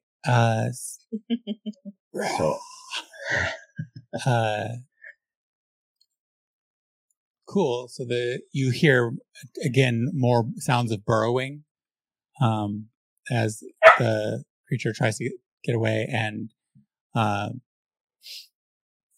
think that Fawn, seeing the situation and what's going on, got to do my actions and whatnot. Yeah. Oh, yeah. Sorry, Xavier. Thank you. So yeah, I'm going to use my movement and then bonus action dash to get within 60 feet or get within 5 feet of Fawn. Uh-huh. And if I can see anything up ahead, I will throw one of my 2 last remaining daggers. Roll a perception check with disadvantage because you're human without dark vision. Okay, that is a natural 1 anyway. So you're distracted by the glint of a javelin that's just stuck into a wall 30 feet ahead of you, and unable to make out anything else. Your eyes just unable to adjust to the dark this quickly after the brightly lit interior space that you're in. And I was like, yeah, there I am. Stupid dark blind human. Yeah. That's usually me that's wandering blindly through the tunnel holding Trixie's tail, so this is amusing to me.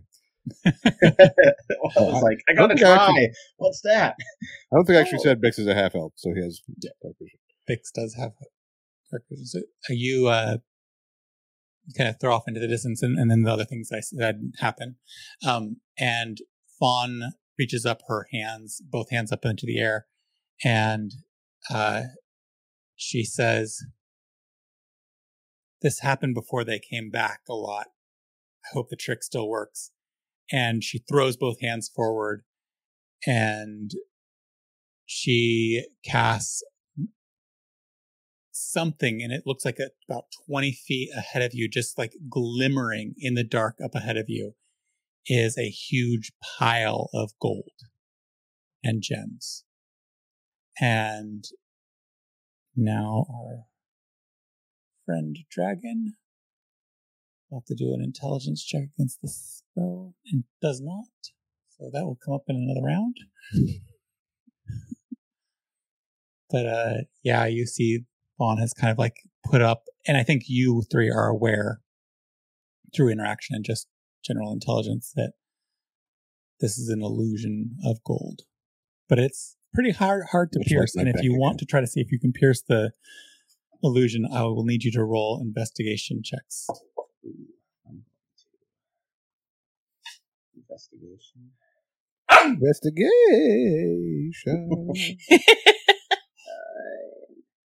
That is a 12.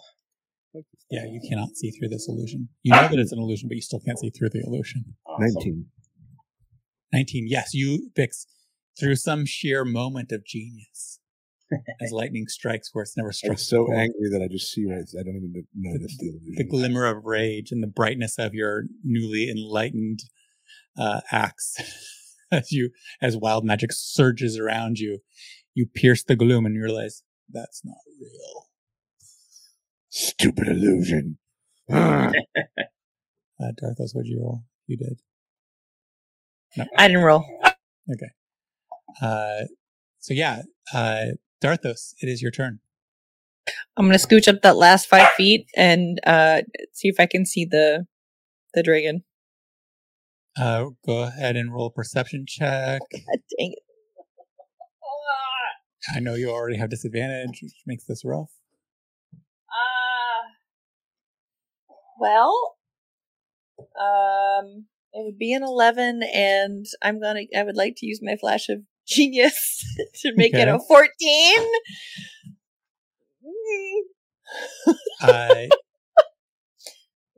There are several protrusions, 4 of them that could all be the dragon.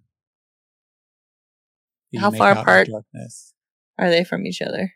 They are quite far from each other. One is about 20 foot from another one is 50 feet away, and another one is off in the distance.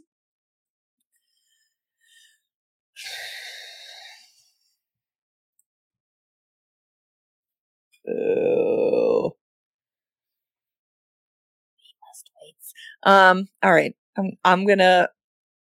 I would like how to. Your actual self-talk sounded like Darthos' self-talk. I would like to hold my action. Okay. Until I can actually, for sure, see the dragon. And what action are you holding? Casting Fireball. Okay, so check off the spell, because you will have. Yes. Regardless if you get launched or not, you're holding that magical spell. Mm-hmm. That takes us to Bix, and Xavier, you're on deck. Bix, I would just like to say it to Jason quick. Who's having headphone difficulties. That's fun. Okay. Just so you know, you, I'm talking to you that just came back. I'm holding my action until I can see the dragon, and that action is to cast Fireball. So. You have to unmute yourself, sorry. Just so you know. Yay, Fireball. Okay, can I see the dragon? Well, it's the beginning. It is your turn. Yes. So you can roll another perception check with it. Just a flat check, because you do have dark vision and you're not Darthos. You're not Xavier, who's blind. No, I didn't. 8, 9, 10, 11. 11. No, you're not able to make out the dragon. You do see several lumps of maybe stalagmite, stalactite combinations that could be a dragon, but you're unable to tell for sure. I'm gonna roll a d4. Number those in your head 1 to 4, Road. Okay. I'm gonna chuck my axe at number 2. Okay, go ahead and roll the attack. For those listening, Jason is currently juggling a puppy while trying to roll. Does a 29 hit? Yes, in fact. Through all the luck possible, you hit, and you see that sparkling axe hit that point. At which point, Darthos, because the axe hit and it glows, because Bix has a glowing axe right now that just returned to his hand, but in that moment where it was glowing as it was embedded in dragon, I love it when a plan comes together. Fireball. So Bix rolled damage while Darthos 19 for me. It's only 24, but it's a 15 deck save. It does not make the save, and I don't know which one of you does this, so the two of you have to collaborate together to describe what happens to this poor dragon. You go ahead. I think that your follow-up thing killed it, so. Okay. Honestly, I'm just gonna say, great ball of fire! Cast Fireball. As I see see its scales glint off of the axe, I'm gonna say, and now we eat!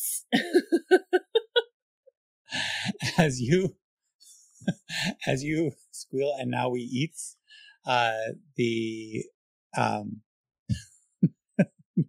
you hear amongst the roaring flames that you've cast, and I think so far we've only established that Darthos knows how to speak Draconic so far. You hear, I am not the last. More will come for you peoples. The dragons are forever. What a world, what a life. With that, we're out of combat. Catching your breath. I'm glad you guys killed it, because I was going to be pulling out my oil lantern. Helpless human. Woo! Oh. Decoy. And honestly, with that, as like everything comes down, you look over at Fawn as you're like about to pull out your oil lantern, and she's about to pull out her hooded oil lantern at the same time. You both look at each other and just chuckle.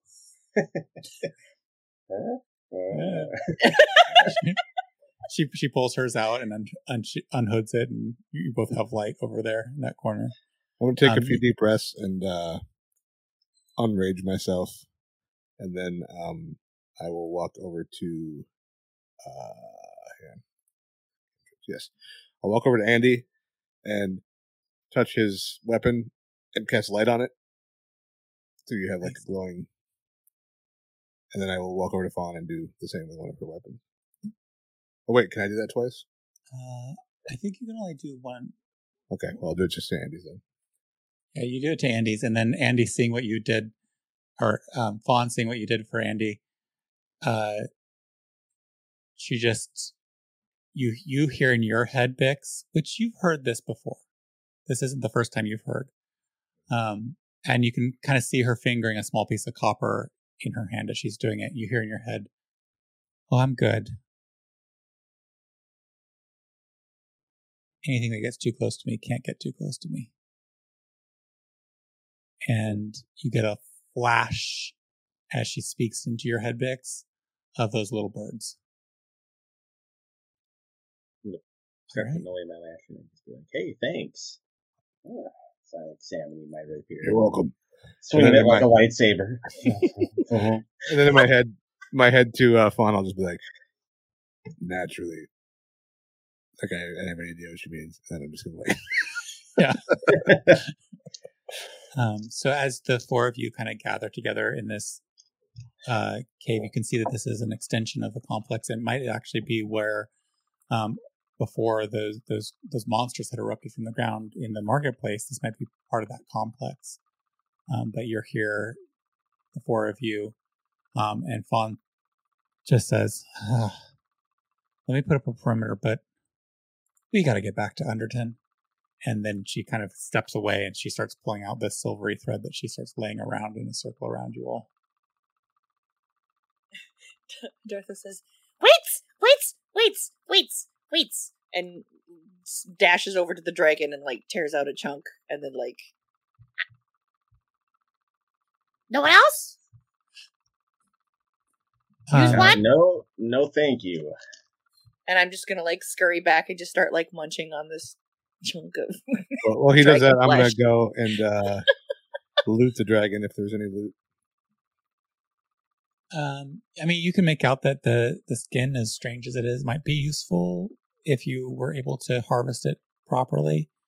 The eyes are huge and luminous, and they might be interesting to, I think, Bix, based on like your weird relationship with these surges of magic that you haven't really been in quite control of, in the strange way your songs also can bring things to be that aren't in the norm. You might see that they have maybe a use amongst those who are magical. I'll just reach and go and just stick my hand in and just pull the eyeball out. Roll a strength check just so I can decide how. Actually, roll a dexterity check. That's what I really need to roll, a dexterity check. You sure it's not a strength check? Are you positive? Roll a strength check to see if you're able to suck this eyeball out of the head. 16 for strength. Okay. Noticing what he's doing, I'm going to reach into my backpack and go, "Would this help?" and toss him a crowbar. Well, he okay. So you get to decide how you do that, how you react to that crowbar being tossed at you, Bix. But you have a firm grip on the eyeball and you're pulling it out. But it's starting to tear. So I got this hand in the eyeball and just be like, catch the crowbar and be like,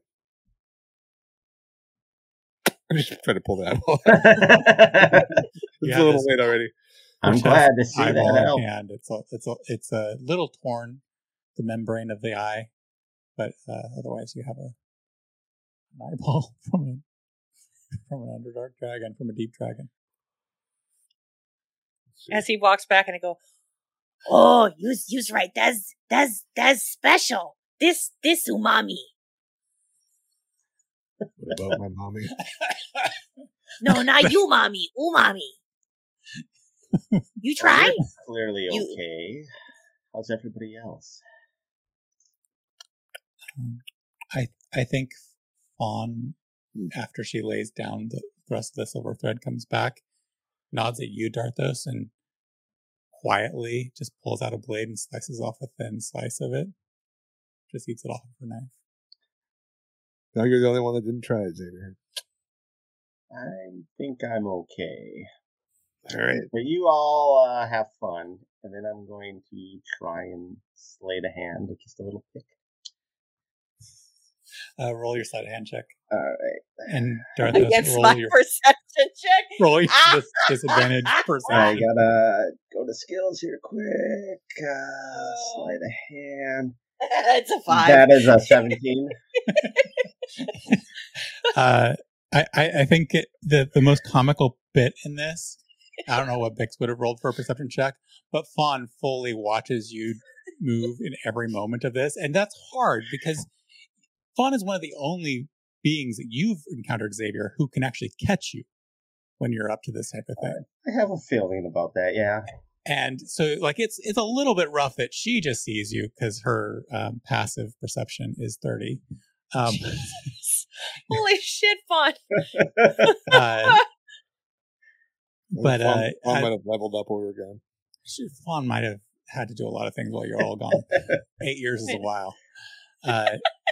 But as you see, she's like literally tracking back and forth, and Darthos is just oblivious. He actually bites into the section you've just trimmed without even noticing. Oh my god. So we need to get back to Overton. This is stupid. We can't do anything out here at this point. Should we follow up on the message you received that there could be a tunnel under the water? I don't know where that's going to be. I have no sense under here. And she's like points at her eyes, and then she points to both you, Bix, and Darthos, and goes, "Do either of you have a sense of what's going on under here?"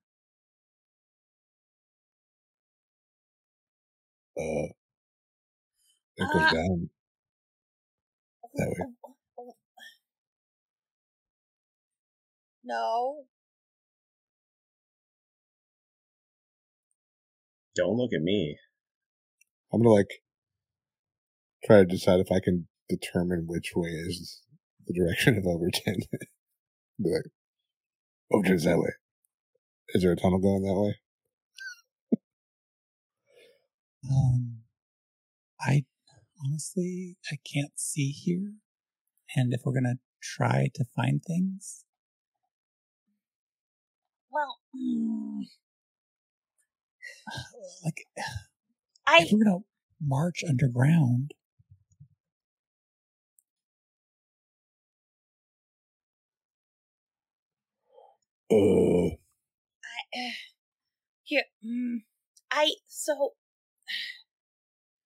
I sense something, but Yes?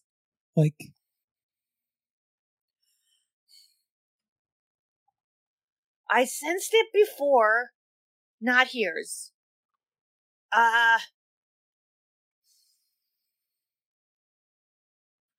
That's a secret. I can't tell. But, I sense something. It's like a doors. Kind of. And it takes people, but I don't know where, but I think there's ones near here. Well, with that and the rumors of there being people below, could they be the same place? Are your people the people that are here? I don't think so. But I don't know. Most.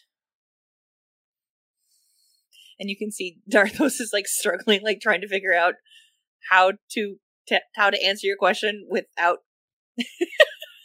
betraying secrets. Not that I knows. Are there any insects or anything under here? Like roaches, any kind of anything? Crawling around, rats? Roll a perception check. I was gonna say there's those insect things that the trio fought. Unless we eliminated all of Perception check? Yeah. 24. You looking around, it doesn't look like there's a lot of creatures, but there is some fauna and flora. Like there's some small molds growing, and there looks like there's some small insect-like creatures that are there. I would like to cast Speak with Animals and ask the insect if it knows which tunnels go across the ocean. That's a lot to ask of a bug. Okay. Roll an animal handling check versus insectoid. Natural 20. That's awesome. So with my huge animal handling bonus, that's a 21.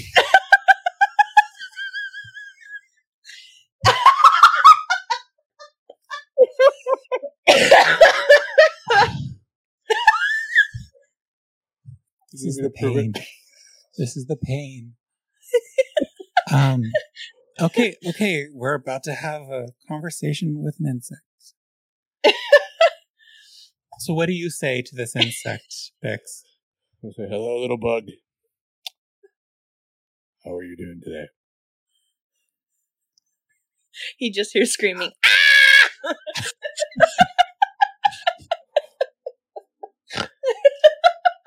Ah, shit. Ah, shit. He talks. Ha! Gotta tell the others. And as it says, gotta tell the others, another creature of the same sort kind of crawls up over it a little bit and goes, you told us already. Oh, shit. Oh, shit.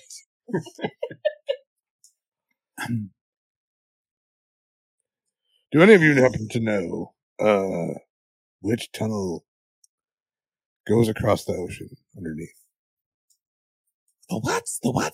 Now there's like 5 of them all water, gathered together like and echoing each other. The giant water that's above the dirt. Which one goes all that way underneath of it? The hive. Now there's like 20 of them all echoing each other. You guys are really annoying. This way. It's like they're just growing in number. And now there's 100 of them. But you see a trail start peeling off and going back up the recently excavated tunnel that you all came down. Because you rolled a natural 20 on talking with bugs. Oh, I take it back. You're not annoying. You're being helpful. I will follow you. We're helpful. And you hear the sound of the insect voice, helpful, echoing both ahead of you and behind you as this line starts to form. The bugs say we should go this way. Big guy, yeah, I was just about to ask who you're talking to.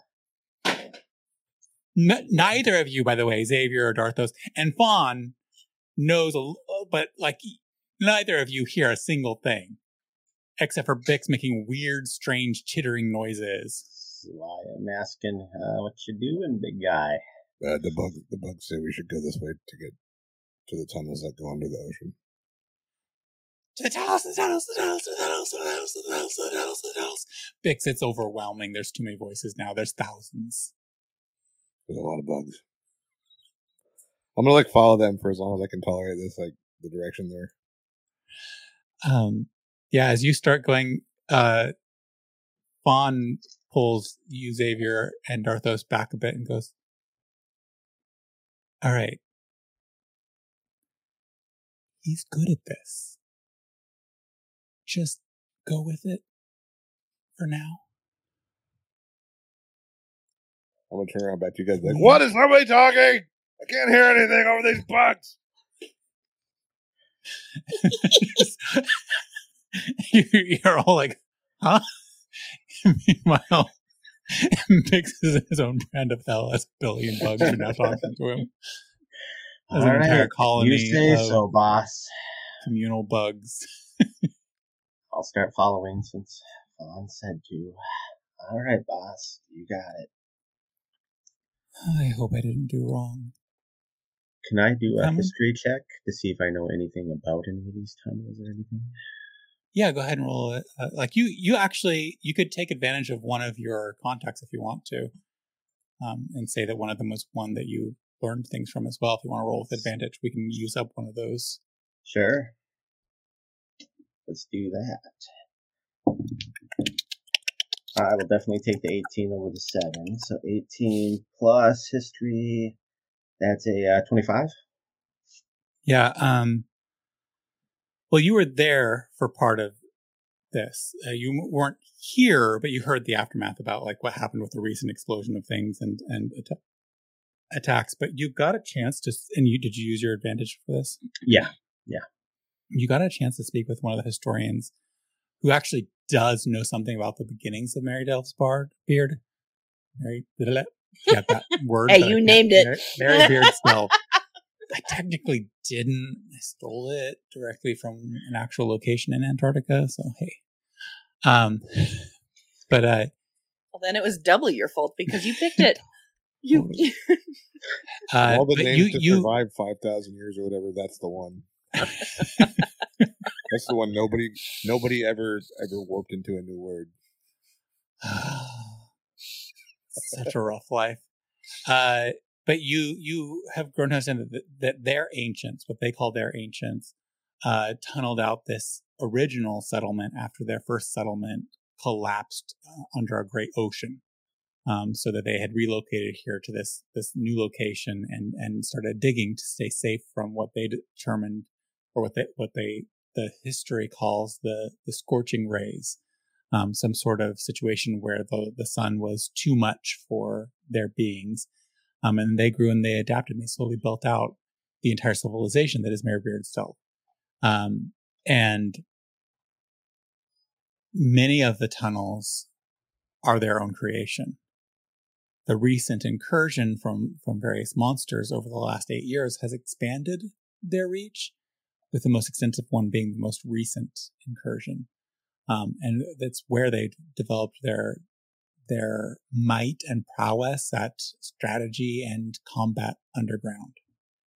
The folks of this place and of this city, really, this underground city, have mapped it pretty extensively, and they've blocked off most of the sections that they believe were unsafe. But of course, this recent incursion has brought in all sorts of new things. There's been smaller incursions of other beasts since in the last couple of days.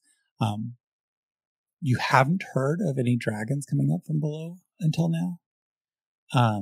You haven't heard of any beings with the dress and behavior and the mask of the one that you had seen above, whose body and head are still separated, yet upstairs.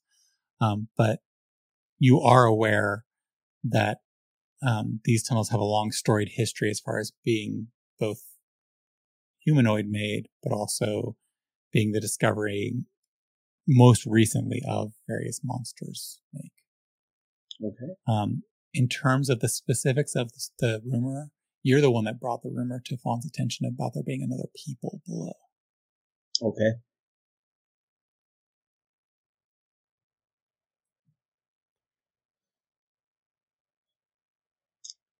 Right, so Bix, you're following the ants? Yep. I'm following Bix. The ants are marching one by one. Hurrah! Hurrah! As you start singing that, Bix, they all start echoing it back to you. How long does the spell last? 10 minutes, isn't it? Yeah. The next 10 minutes, you're just treated to a chorus from 1,000 voices. It's a hell of a cannon. Might have militarized voices the whole ringing. group. You can hear a lousy whistle blow. eventually you're brought to a different section underground, if you're all following it, and Darthos, that feeling is stronger here. It's close. And I catch up to Fawn a little because I would have been going at the end just because I'm like munching as we go, meat. And also short legs. But I catch up to Fawn and I go, I think they's right. They seems to be heading in the direction I feels the thing. So Fawn whispers to you, "Then lead us the rest of the way. Look at what the ants are doing." And you see the ants are just milling about, and Bix is kind of standing there in the middle of them, plugging his ears. And all right, I gotta go. Thanks, little guys. And the spell runs out. just in time. I can try, but it's not always the best at finding things. I try. Okay. If you're going to go ahead and try, roll that survival check. And remember, you do have this particular one with advantage. I need to stop rolling this dice. It's so hard to read. 19? Was that with advantage? Yeah, I rolled an 18 and a 12. You're pretty certain you know where to go. You can feel the pulse, and it's like a heartbeat. It's not the same heartbeat you grew up with. The warmth of that heartbeat was slightly different. That was home. And this is similar, but not quite the same. And you all move through tunnels, and you can see sections of this tunnel is fairly newly excavated, but it's been re-excavated. It's clear that it's been shored up and closed off before. And you finally get to this location where sorry, my voice is going away. I'm going to be unspeaky. No words from me in a second if I don't. But you get to this section of the tunnel that kind of just narrows down to a very dark gap. Something so dark that your eyes can't pierce it. Even those of you with dark vision, you're having a really hard time making out what's going on in that space.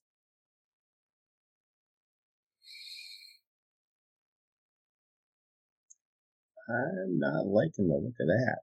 I'm going to say, hang on, I'm going to pick up a rock. I'm going to cast light on that instead, and then chuck it into the dark space. You chuck that rock, and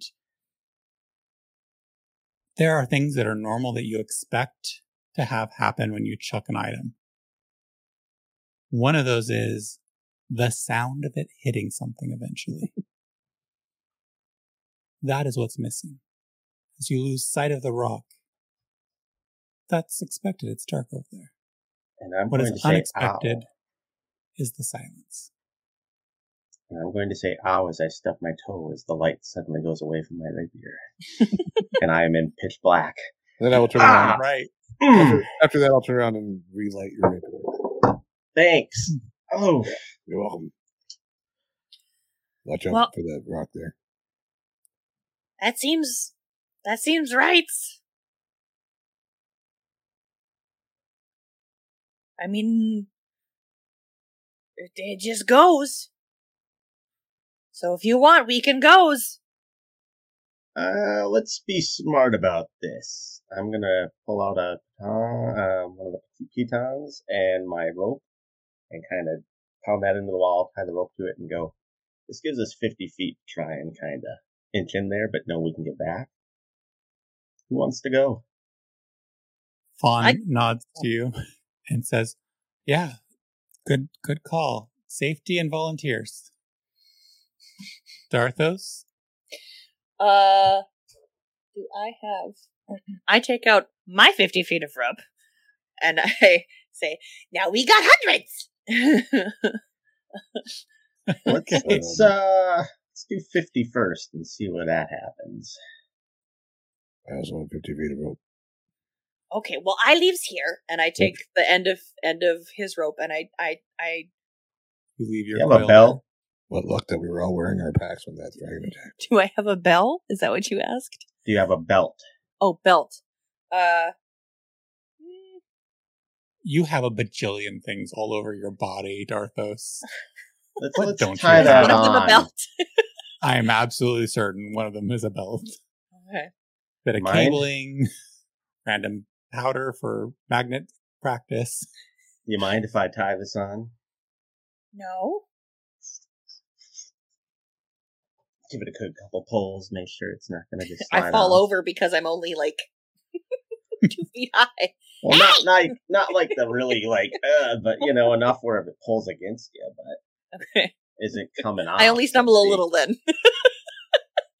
You strong. No, he's strong. I'm just good at hiding. Well, you stronger than eyes. Maybe. I have a I'm negative okay one with on my strength. I said, okay, I goes. If I can't talk, I Pull the does rope. hear. Pull the rope Me too. twice if you're in trouble. 2 sharp tugs, and we'll just start pulling it back. Okay, and if I's not in trouble? Go to the end, and then make your way back and let us know, and we'll put another 50 feet on.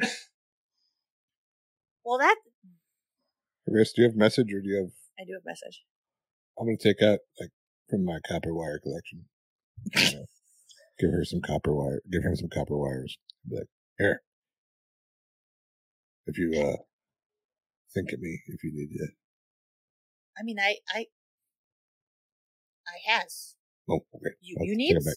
No, I'm good. I has. This is like my whole job. I just take out like a giant handful of copper wire.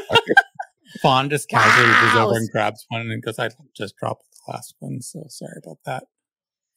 Yours is much bigger than mine. And I'm just gonna look around and shake my head. Okay. You'll make me walk all the way back if I run out of rope? Can't I All just right. tell you? Tell us, we'll come forward with the next set, Okay, and I leave my pile of rope, which Next I will step. pick up. and I'm gonna head out. You walk into this. Yeah. As you walk in, it's that it is different, but it is still that pulsing feel, and it's so strong. Do you think you ever walked into the one that you know of? No, it was never kind of like on my. You were. I doing was never racing put and- in. Yeah, I was never put in the. Yeah. No. In the vicinity of it. It's more like just the kind of like the. So this is an unfamiliar experience to you as you start to and you Vix and Xavier and Fawn, you all watch as Darthos seems to melt into the darkness. But Darthos, what you feel is this tingling sensation kind of begins to spread throughout your body. The world, it's not like you walked into darkness. It feels like to you that the world has faded away and it's been replaced by a kaleidoscope of colors and shapes that dance and twirl and swirl in your mind. And suddenly you feel a jolt. And you're in a different place. The air is thick, the scent of flowers. And off in the distance, you see the soft glow of fireflies. I go to tug on the rope. Is there still tension? You see a broken off piece of rope behind you. And there's nothing else behind me. There's darkness.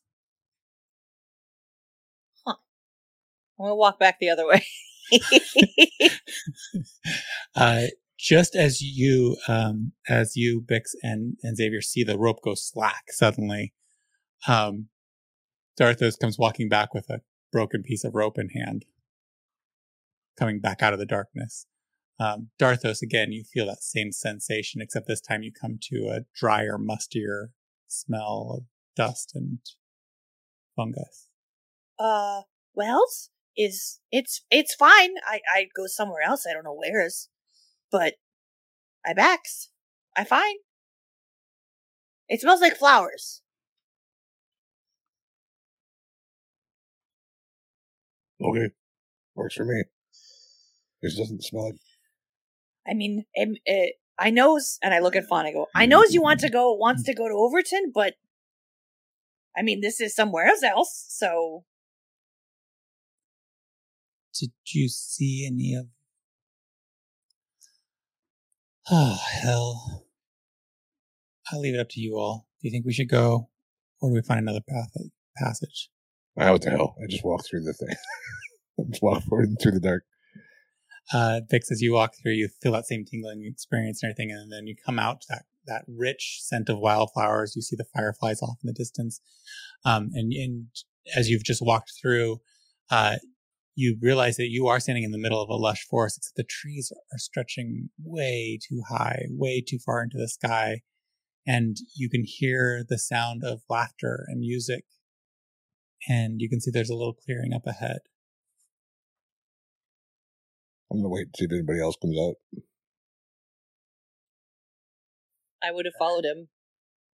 Yeah. Juan looks at you, Xavier. Are we certain about this? No, but we can't exactly leave them now, can we? They're going to do amazing things. They're going to do amazing things. And you realize she's not talking to you. She's just chanting it to herself as she steps into the darkness. Rourke before each of our sessions. I am going Juan is officially my to alter ego today.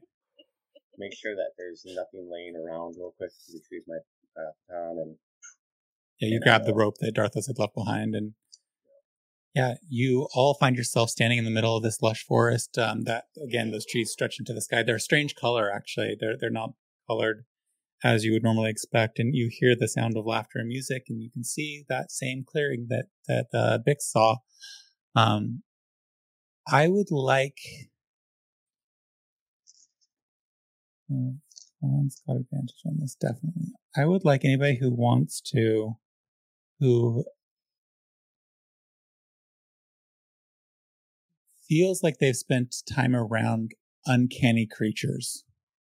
That's a stretch here in D&D lore. But feels like they spent time purposefully and trying to understand uncanny creatures, to go ahead and roll a perception check. Maybe just out of book learning or not. It's up to you. Or What is a 5e or what? Why did I say 5e? I think I would look What is into an uncanny different creature things. in 5e? That's the question I was trying to ask. Things that you think would be uncanny in the context of the things we've played through so far just would seem odd to you all. Like the gifts or I would probably be uncanny in comparison to most 22. things. They stand out. 22. What I could think of is maybe someone who like roamed the wilds around Canyonville with his tribe of barbarians or whatever. Maybe like the monsters that were coming out of the village that was halfway between there and Fisherton. Might be uncanny creatures. Yeah, I think you could count that. I think go ahead and roll the perception check as well. Probably does not matter. Or maybe 14. Okay. Darthos, did you or no? Okay. Yeah. Well, I can't even think of like something that would necessarily necessitate the situation, but also like, why would I even try? I did just talk to 100,000 ants. That was pretty uncanny. Yeah, you can't be the uncanny creature, you know. Bix, you've seen some strange creatures in your life. You've seen fire that seemed humanoid. You've seen it move out of a crevice of lava and back into it. Your group very quickly decided it wasn't worth investigating, that wasn't a worthy battle to have. And instead, the you all moved on. But you've seen that type of thing occasionally. And there's something to that in what you're seeing, but nothing of fire. Xavier, you think you've seen some of these creatures before. There's a wild mix of them, but you think you've seen, there's one that holds still for only a second, you think, before just disappearing. You think you've run across these before when you were in Overton, you think this is part of that rumor of the little green people in the hills of Overton. Okay. But they're so different here. So strange. And there's some things flying around. And you kind of like look to Fawn because she always has like some bird or whatnot floating in to talk to her, but she's not. She doesn't have any of those. But one thing that I think all three of you recognize as soon as you're through and Fawn is with you, Fawn looks different. Fawn looks more stretched out. Her eyes look bigger. Her teeth seem to suddenly become a little bit sharper somehow. And she almost, it's like she's gone from being the leader of, or co-leader of a quiet, slippery organization like Lutes and Liars to something almost feral. And you see her smile with glee, which Fawn does not smile. Boss, you okay? I feel like I'm home. She reaches her hand down, she touches the soil, and little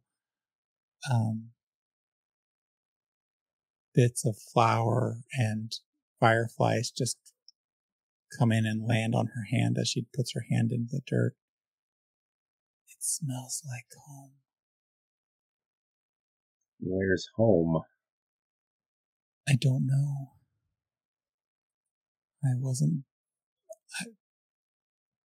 There's no place that's home. Fisherton?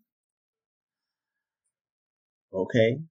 Well, these things running around, did anybody else ever hear of the little green men? The little green things? Nope. Can I roll a history check to see if I Yeah. would have? Yeah, Darthos, you can roll with advantage because you did grow up in Underton. And I rolled a 3 and a 4. somehow you missed that rumor. For a total of 7.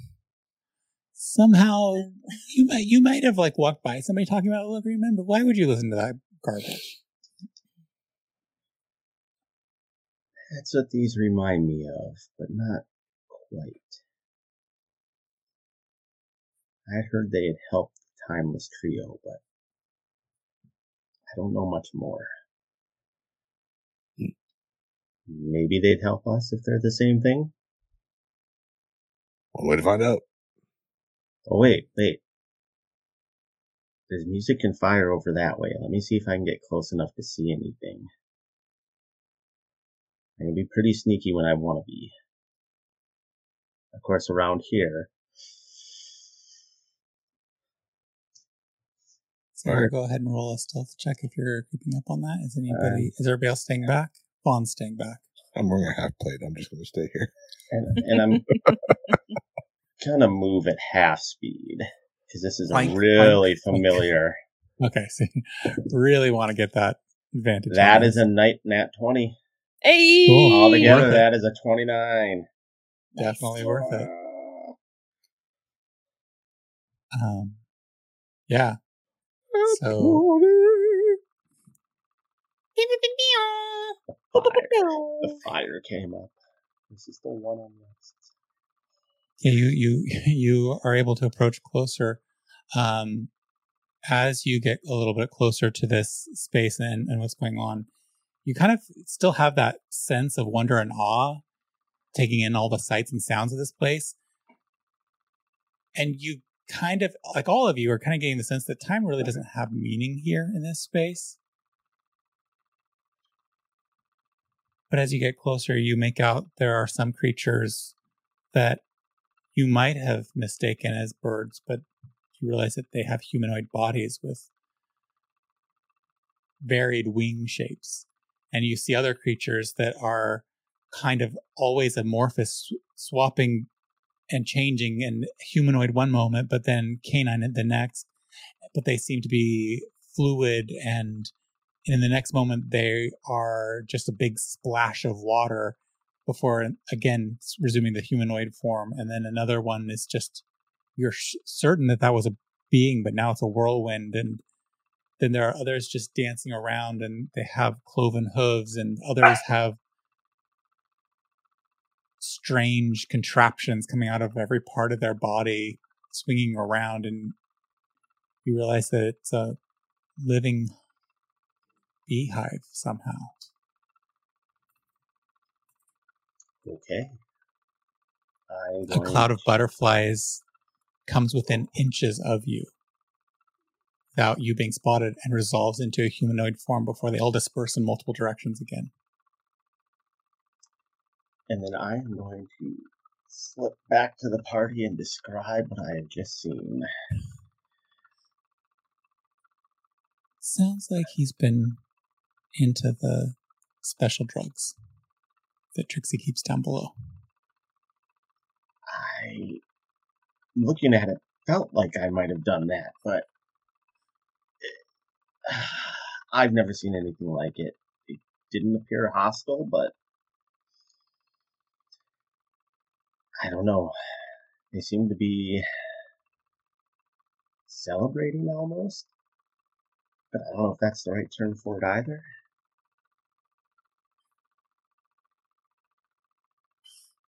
Like a beehive? You're muted.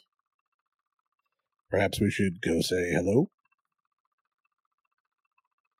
Should we all go, or should just one of us at first? I can be pretty persuasive and diplomatic if need be. Well, what about Fonz's? Fonz's says she feels like home. So maybe they's recognizing her? Could all three of you, as Darthos says, Fawn, roll a perception check?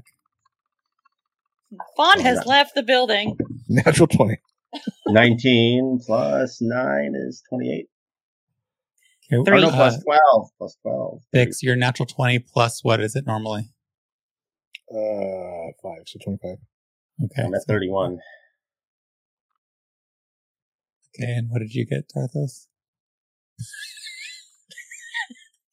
To be fair, I rolled a 2 and a 4, so it's not like the disadvantage is really fucking me over at all. Yeah, okay, so...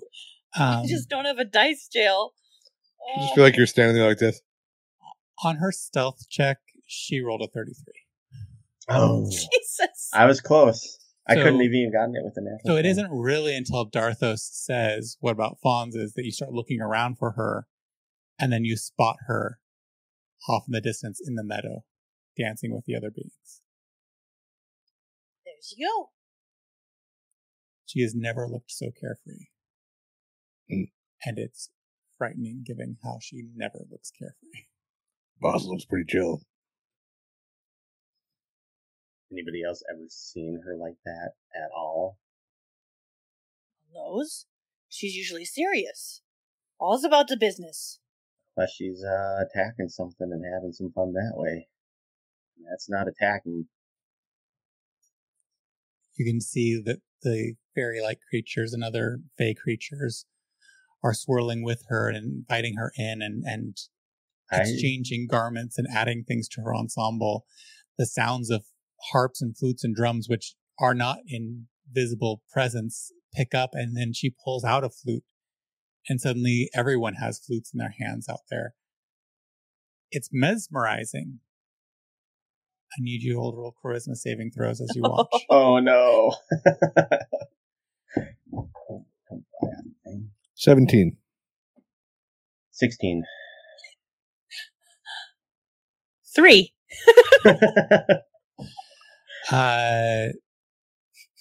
Okay, so Bix, That is the for a second small dice roll, creature, too. Darthos televises everything that Darthos is about to do. And Darthos is walking straight towards the swirling madness. Xavier, you feel the pull, and you try to resist, but you are being pulled. I need you to roll another charisma saving throw after I give Bix a chance to react to Darthos. Okay. I'm just going to grab Darthos by like the scruff collar and just pick him up. Darthos, you're held up by the scruff of your collar, but you still feel yourself moving forward, even though you're really not. And you're drawn in, and your vision is being pulled towards the center of that swirling circle of joy and celebration, laughter and merriment. All troubles can be forgotten, and you can revel in the beauty of life. That's all going through your head, Darthos. Xavier. Kristen Fond didn't roll as high on her save as her charisma check.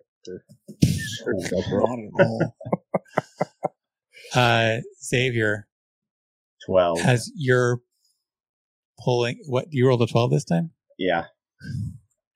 Yeah, your head is also filling with this, and you're realizing that you can forget all worries of the mortal world there. You can lose yourself in the magic of the moment. No more concerning yourself with the political diaspora and I think I'm going to start leveraging this person versus that person. You just, and as you do, I'm taking off my backpack because it's like, oh, this is heavy. As you do, an individual with little horns coming out of their head and a bright, beatific smile hands you a beautiful scarf in place of it. And now you're part of this swirling circle with a resplendent scarf. Darthos, you're being held in the air, and you see Xavier moving towards this, and Bix is holding you in the air, and you feel like you're a little fairy flying with the other. I was gonna say, I was gonna start like swimming in the air, thinking I was floating. With my other hand, I'm gonna take out my songhorn. And I'm just gonna be like,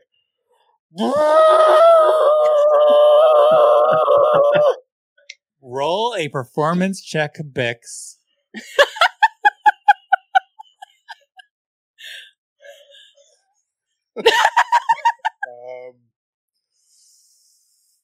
That's a dirty 20. Oh, you beat the 18 that I was going to tell you how to beat.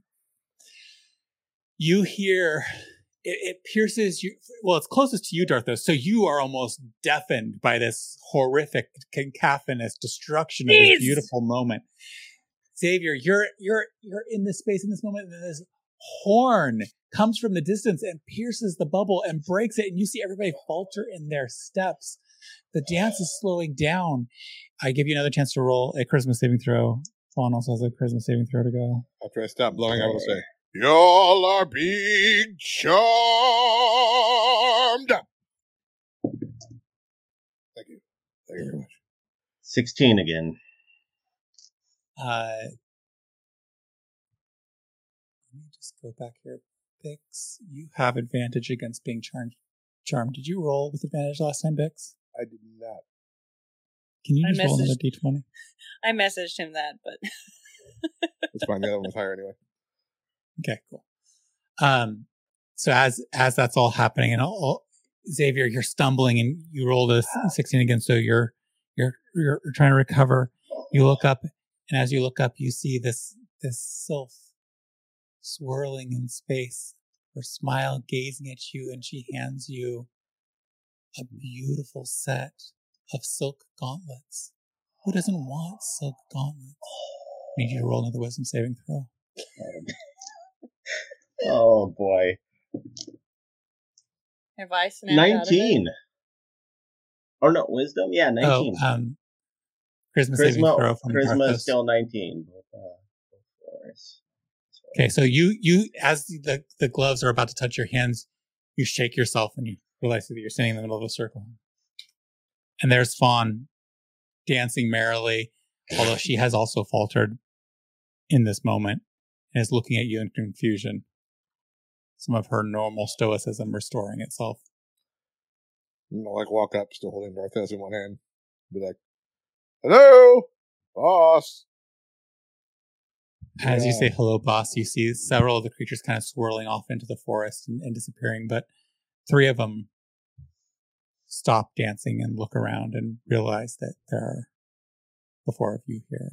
Then I will message Fawn and say, wake up. Shakes her head, looks at you. You hear in your head, God damn it.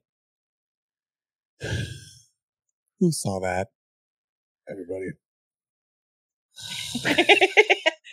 Saw what?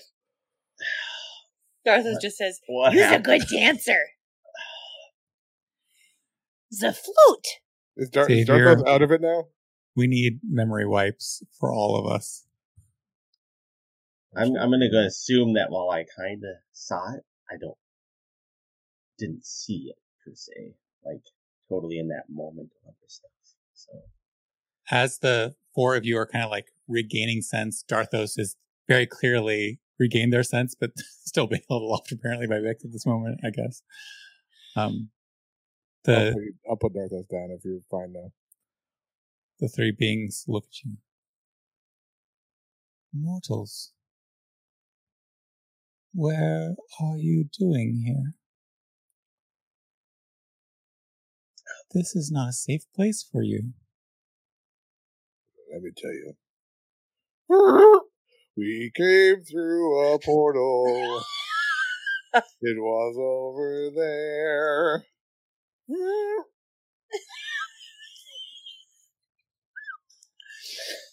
we're just trying to get home. Are such a strange, and Vix, I need you to roll a charisma check with advantage because you just being ridiculous. 12. You are a strange fellow. Are all mortals as strange as this one? And this being looks at you, Xavier, and Darthos, and Fawn in turn. He can be at times, I guess. So you came through one of the dark patches. Yes. Oh, yes. Well, it wasn't a blueberry patch. I'm guessing you didn't intend to be here. And you can see like the consternation is getting higher and higher. We don't need you here. Would you go away? Would you help us? Do you know how to get to Overton? I really wanted to say Sesame Street.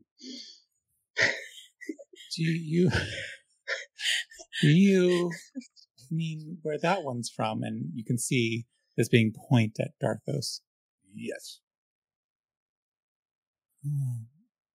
If you promise never to come back.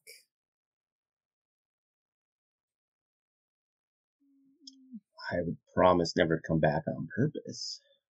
What he said. If you promise to never come back on purpose or purposefully, accidentally, purposefully. Well, okay. If that's the case... The one to their side steps forward and goes, will you kill somebody for me? You can ignore him, but if you kill someone, I'll let you through.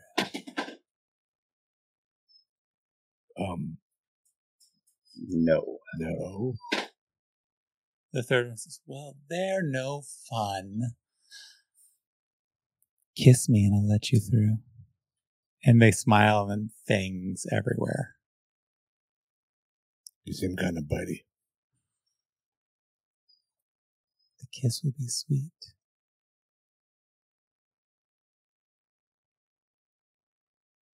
I'm just staring up at all of y'all like... Give me a moment. It's cool. I'm just gonna sit down. Like, we're just gonna stay then. Like, if you don't want to help us, we'll just stay here because we don't know where to go. So it's fine. We'll just hang out. I'm gonna like take out my tinderbox, like start fucking lighting a fire, putting the camp together. The one who first spoke looks really, really upset. Let's come back. Looks really, really upset. But every time it goes to do something, the one who offered murder as an option glares at them and they stop. I will bless this realm with my song forever.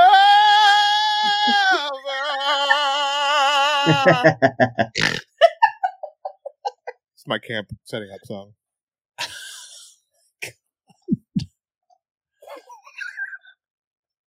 Fawn speaks up finally. Do you need a kiss from all of us? What about a dice game? All three of them perk up. A game of chance from your mortal world.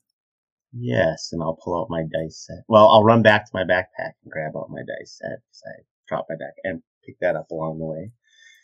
And are all of you playing or just the one? I'll play for all of us. Ooh. And if you fail, I get to, and this is the third one that offered the kiss, I get to keep you forever in my collection. And if I win, you lead us out of here and we can come and go as we please.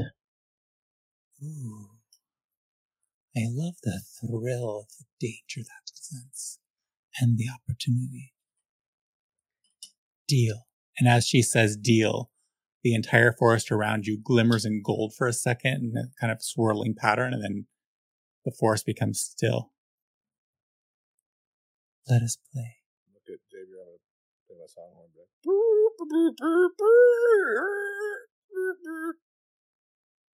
Do you feel inspired? You feel inspired by the torture of that instrumental riff. D6. I hope you all appreciate what I'm doing here for you. And I walk up and I just kind of like tug on his sleeve and then pat his arm and say, Use a stupid, but hopefully use a lucky. All right. So Xavier has just agreed to play a dice game with Faye, and of course Faye have a dice game that they like to play. So what I need you to do, it's like poker, but with D6s. And Okay. only the 1, 2, 3, 4, 5. You roll 5d6. If you get 1, 2, 3, 4, 5, 6 on your first roll, and we'll just have it at that point there, that's the highest you can actually roll. But then there's, all the normal poker rules kind of a play, but again, with just D6s. So if I rolled 2 2s and 3 It's a 4s, full house. Yeah. All those basic things. It's just with D6. So the one exception is just if you get a straight, that beats everything. Okay. And what does my inspiration do for me in this little version? oh, my touch was giving him guidance, by the way. Well, first off, I think that there is. Plus, this is my dice set. There's the draw period. It's your dice set. It's also. Are you? Do you have dice as a skill? Did you take that as a thing? Like, are you? Yes, you're proficient in dice set. So that's one of the things I could pick, so I grabbed it. So here's how I think we're going to translate all of this. For the dice set and being proficient in that, you can cheat with sleight of hand and re-roll one of your dice. Okay. For Bix's inspiration, you can use that dice to add to another dice to change the total. So you can use another d6 to add to it. So if you roll a 1 and you really wanted a 4, you can roll a second reset. Okay. And for Darthos's guidance, say you can roll a d4 to shift a dice to. Actually, let's make both a d4 so they're more useful. Okay. So Bix gives you a d4 to change it, and Darthos gives you a d4 to change it. And those d4s can be add or minus. You decide which way they go. Okay. I only have 4 d6s, so I'm going to roll 4 and then I'll roll 2 more. 2, 3.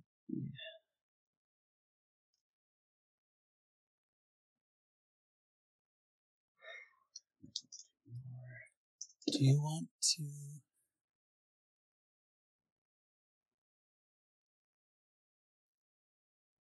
Alright, so I'm going to use... He's concentrating. Be quiet. I'm waiting until he rolls his dice. I need to wait patiently as like I can. Alright, I'm going to try and use sleight of hand to... Okay, roll first a d20 to see how successful you are with the sleight of hand. Yep. If you're not already proficient in sleight of hand, which I think you should be, because this is your dice set, you can roll with the proficiency. That would be a dirty 20. Okay. Feel like nobody noticed. Okay, so I'm changing that one to a 1. And then I am going to use one of the D4s to try and add 3 to this final dice. Okay. That adds 1 to it. And I'll use the other one to try and add 2 more to it. Gave up the 2, so that makes that a 6. So that gives me a straight. I'm not kidding. So keeping it hidden, she looks at you. Do you want to raise the stakes?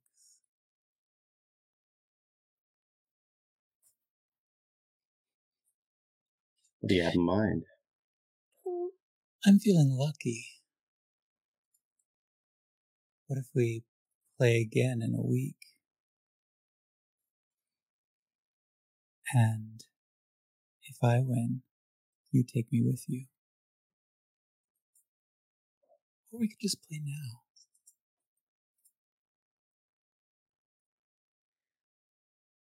I think we played for what we were playing for. If you win, I'll give you riches beyond all imaginings. And as she holds out her hand, you can see emeralds just spill from her fingers. I'd like to roll to see if that's an illusion and if I can see through it. Roll an investigation check. Oh, investigation? I will also try. Okay, roll an Because it's investigation not check. perception. Okay.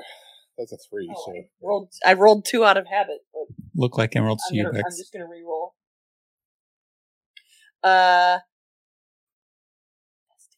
It's a 21.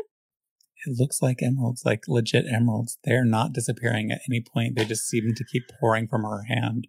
Don't be greedy. Stick to the jobs. We're playing for what we're playing for now. Okay, well, if you ever feel like playing again, and as she waves her hand, you can see the forest shift and change, and now you're in a tavern-looking space. Just come through that door over there, and she gestures off in the distance. And Darthos, you know this tavern. This is not a public tavern. This is a private tavern. Cart bolds only. Ooh. And then Using- it evaporates. I'll take you on your way out then. Where did you want to be? Well, we're trying to get back to Overton, right? Fawn just looks at you like you're a nutcase. Yes. How? What just happened? So let's go. Following this. And then I'm going to Faye. take a second real quick, though, and turn and just be like... like, So the 3 of you following this, or the 4 of you following this being, you make your way to a patch of darkness again, but it's not the same patch you were at before. This one is circled by mushrooms, and you actually can make out the space and what it feels like and looks like. And Darthos, to you, you feel the right pulse. This And feels like the thing on your side. I'm going to stop a second and go, Darthos, and flip a dice. Thanks. You're welcome. Because I was tempted. Well, I gets it. Is pretty shinies, and you can use them for lots of stuffs.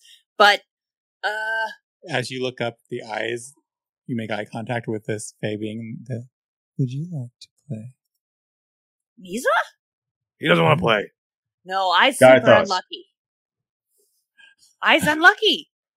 It's okay. I don't do the dices. I don't do the gamblings.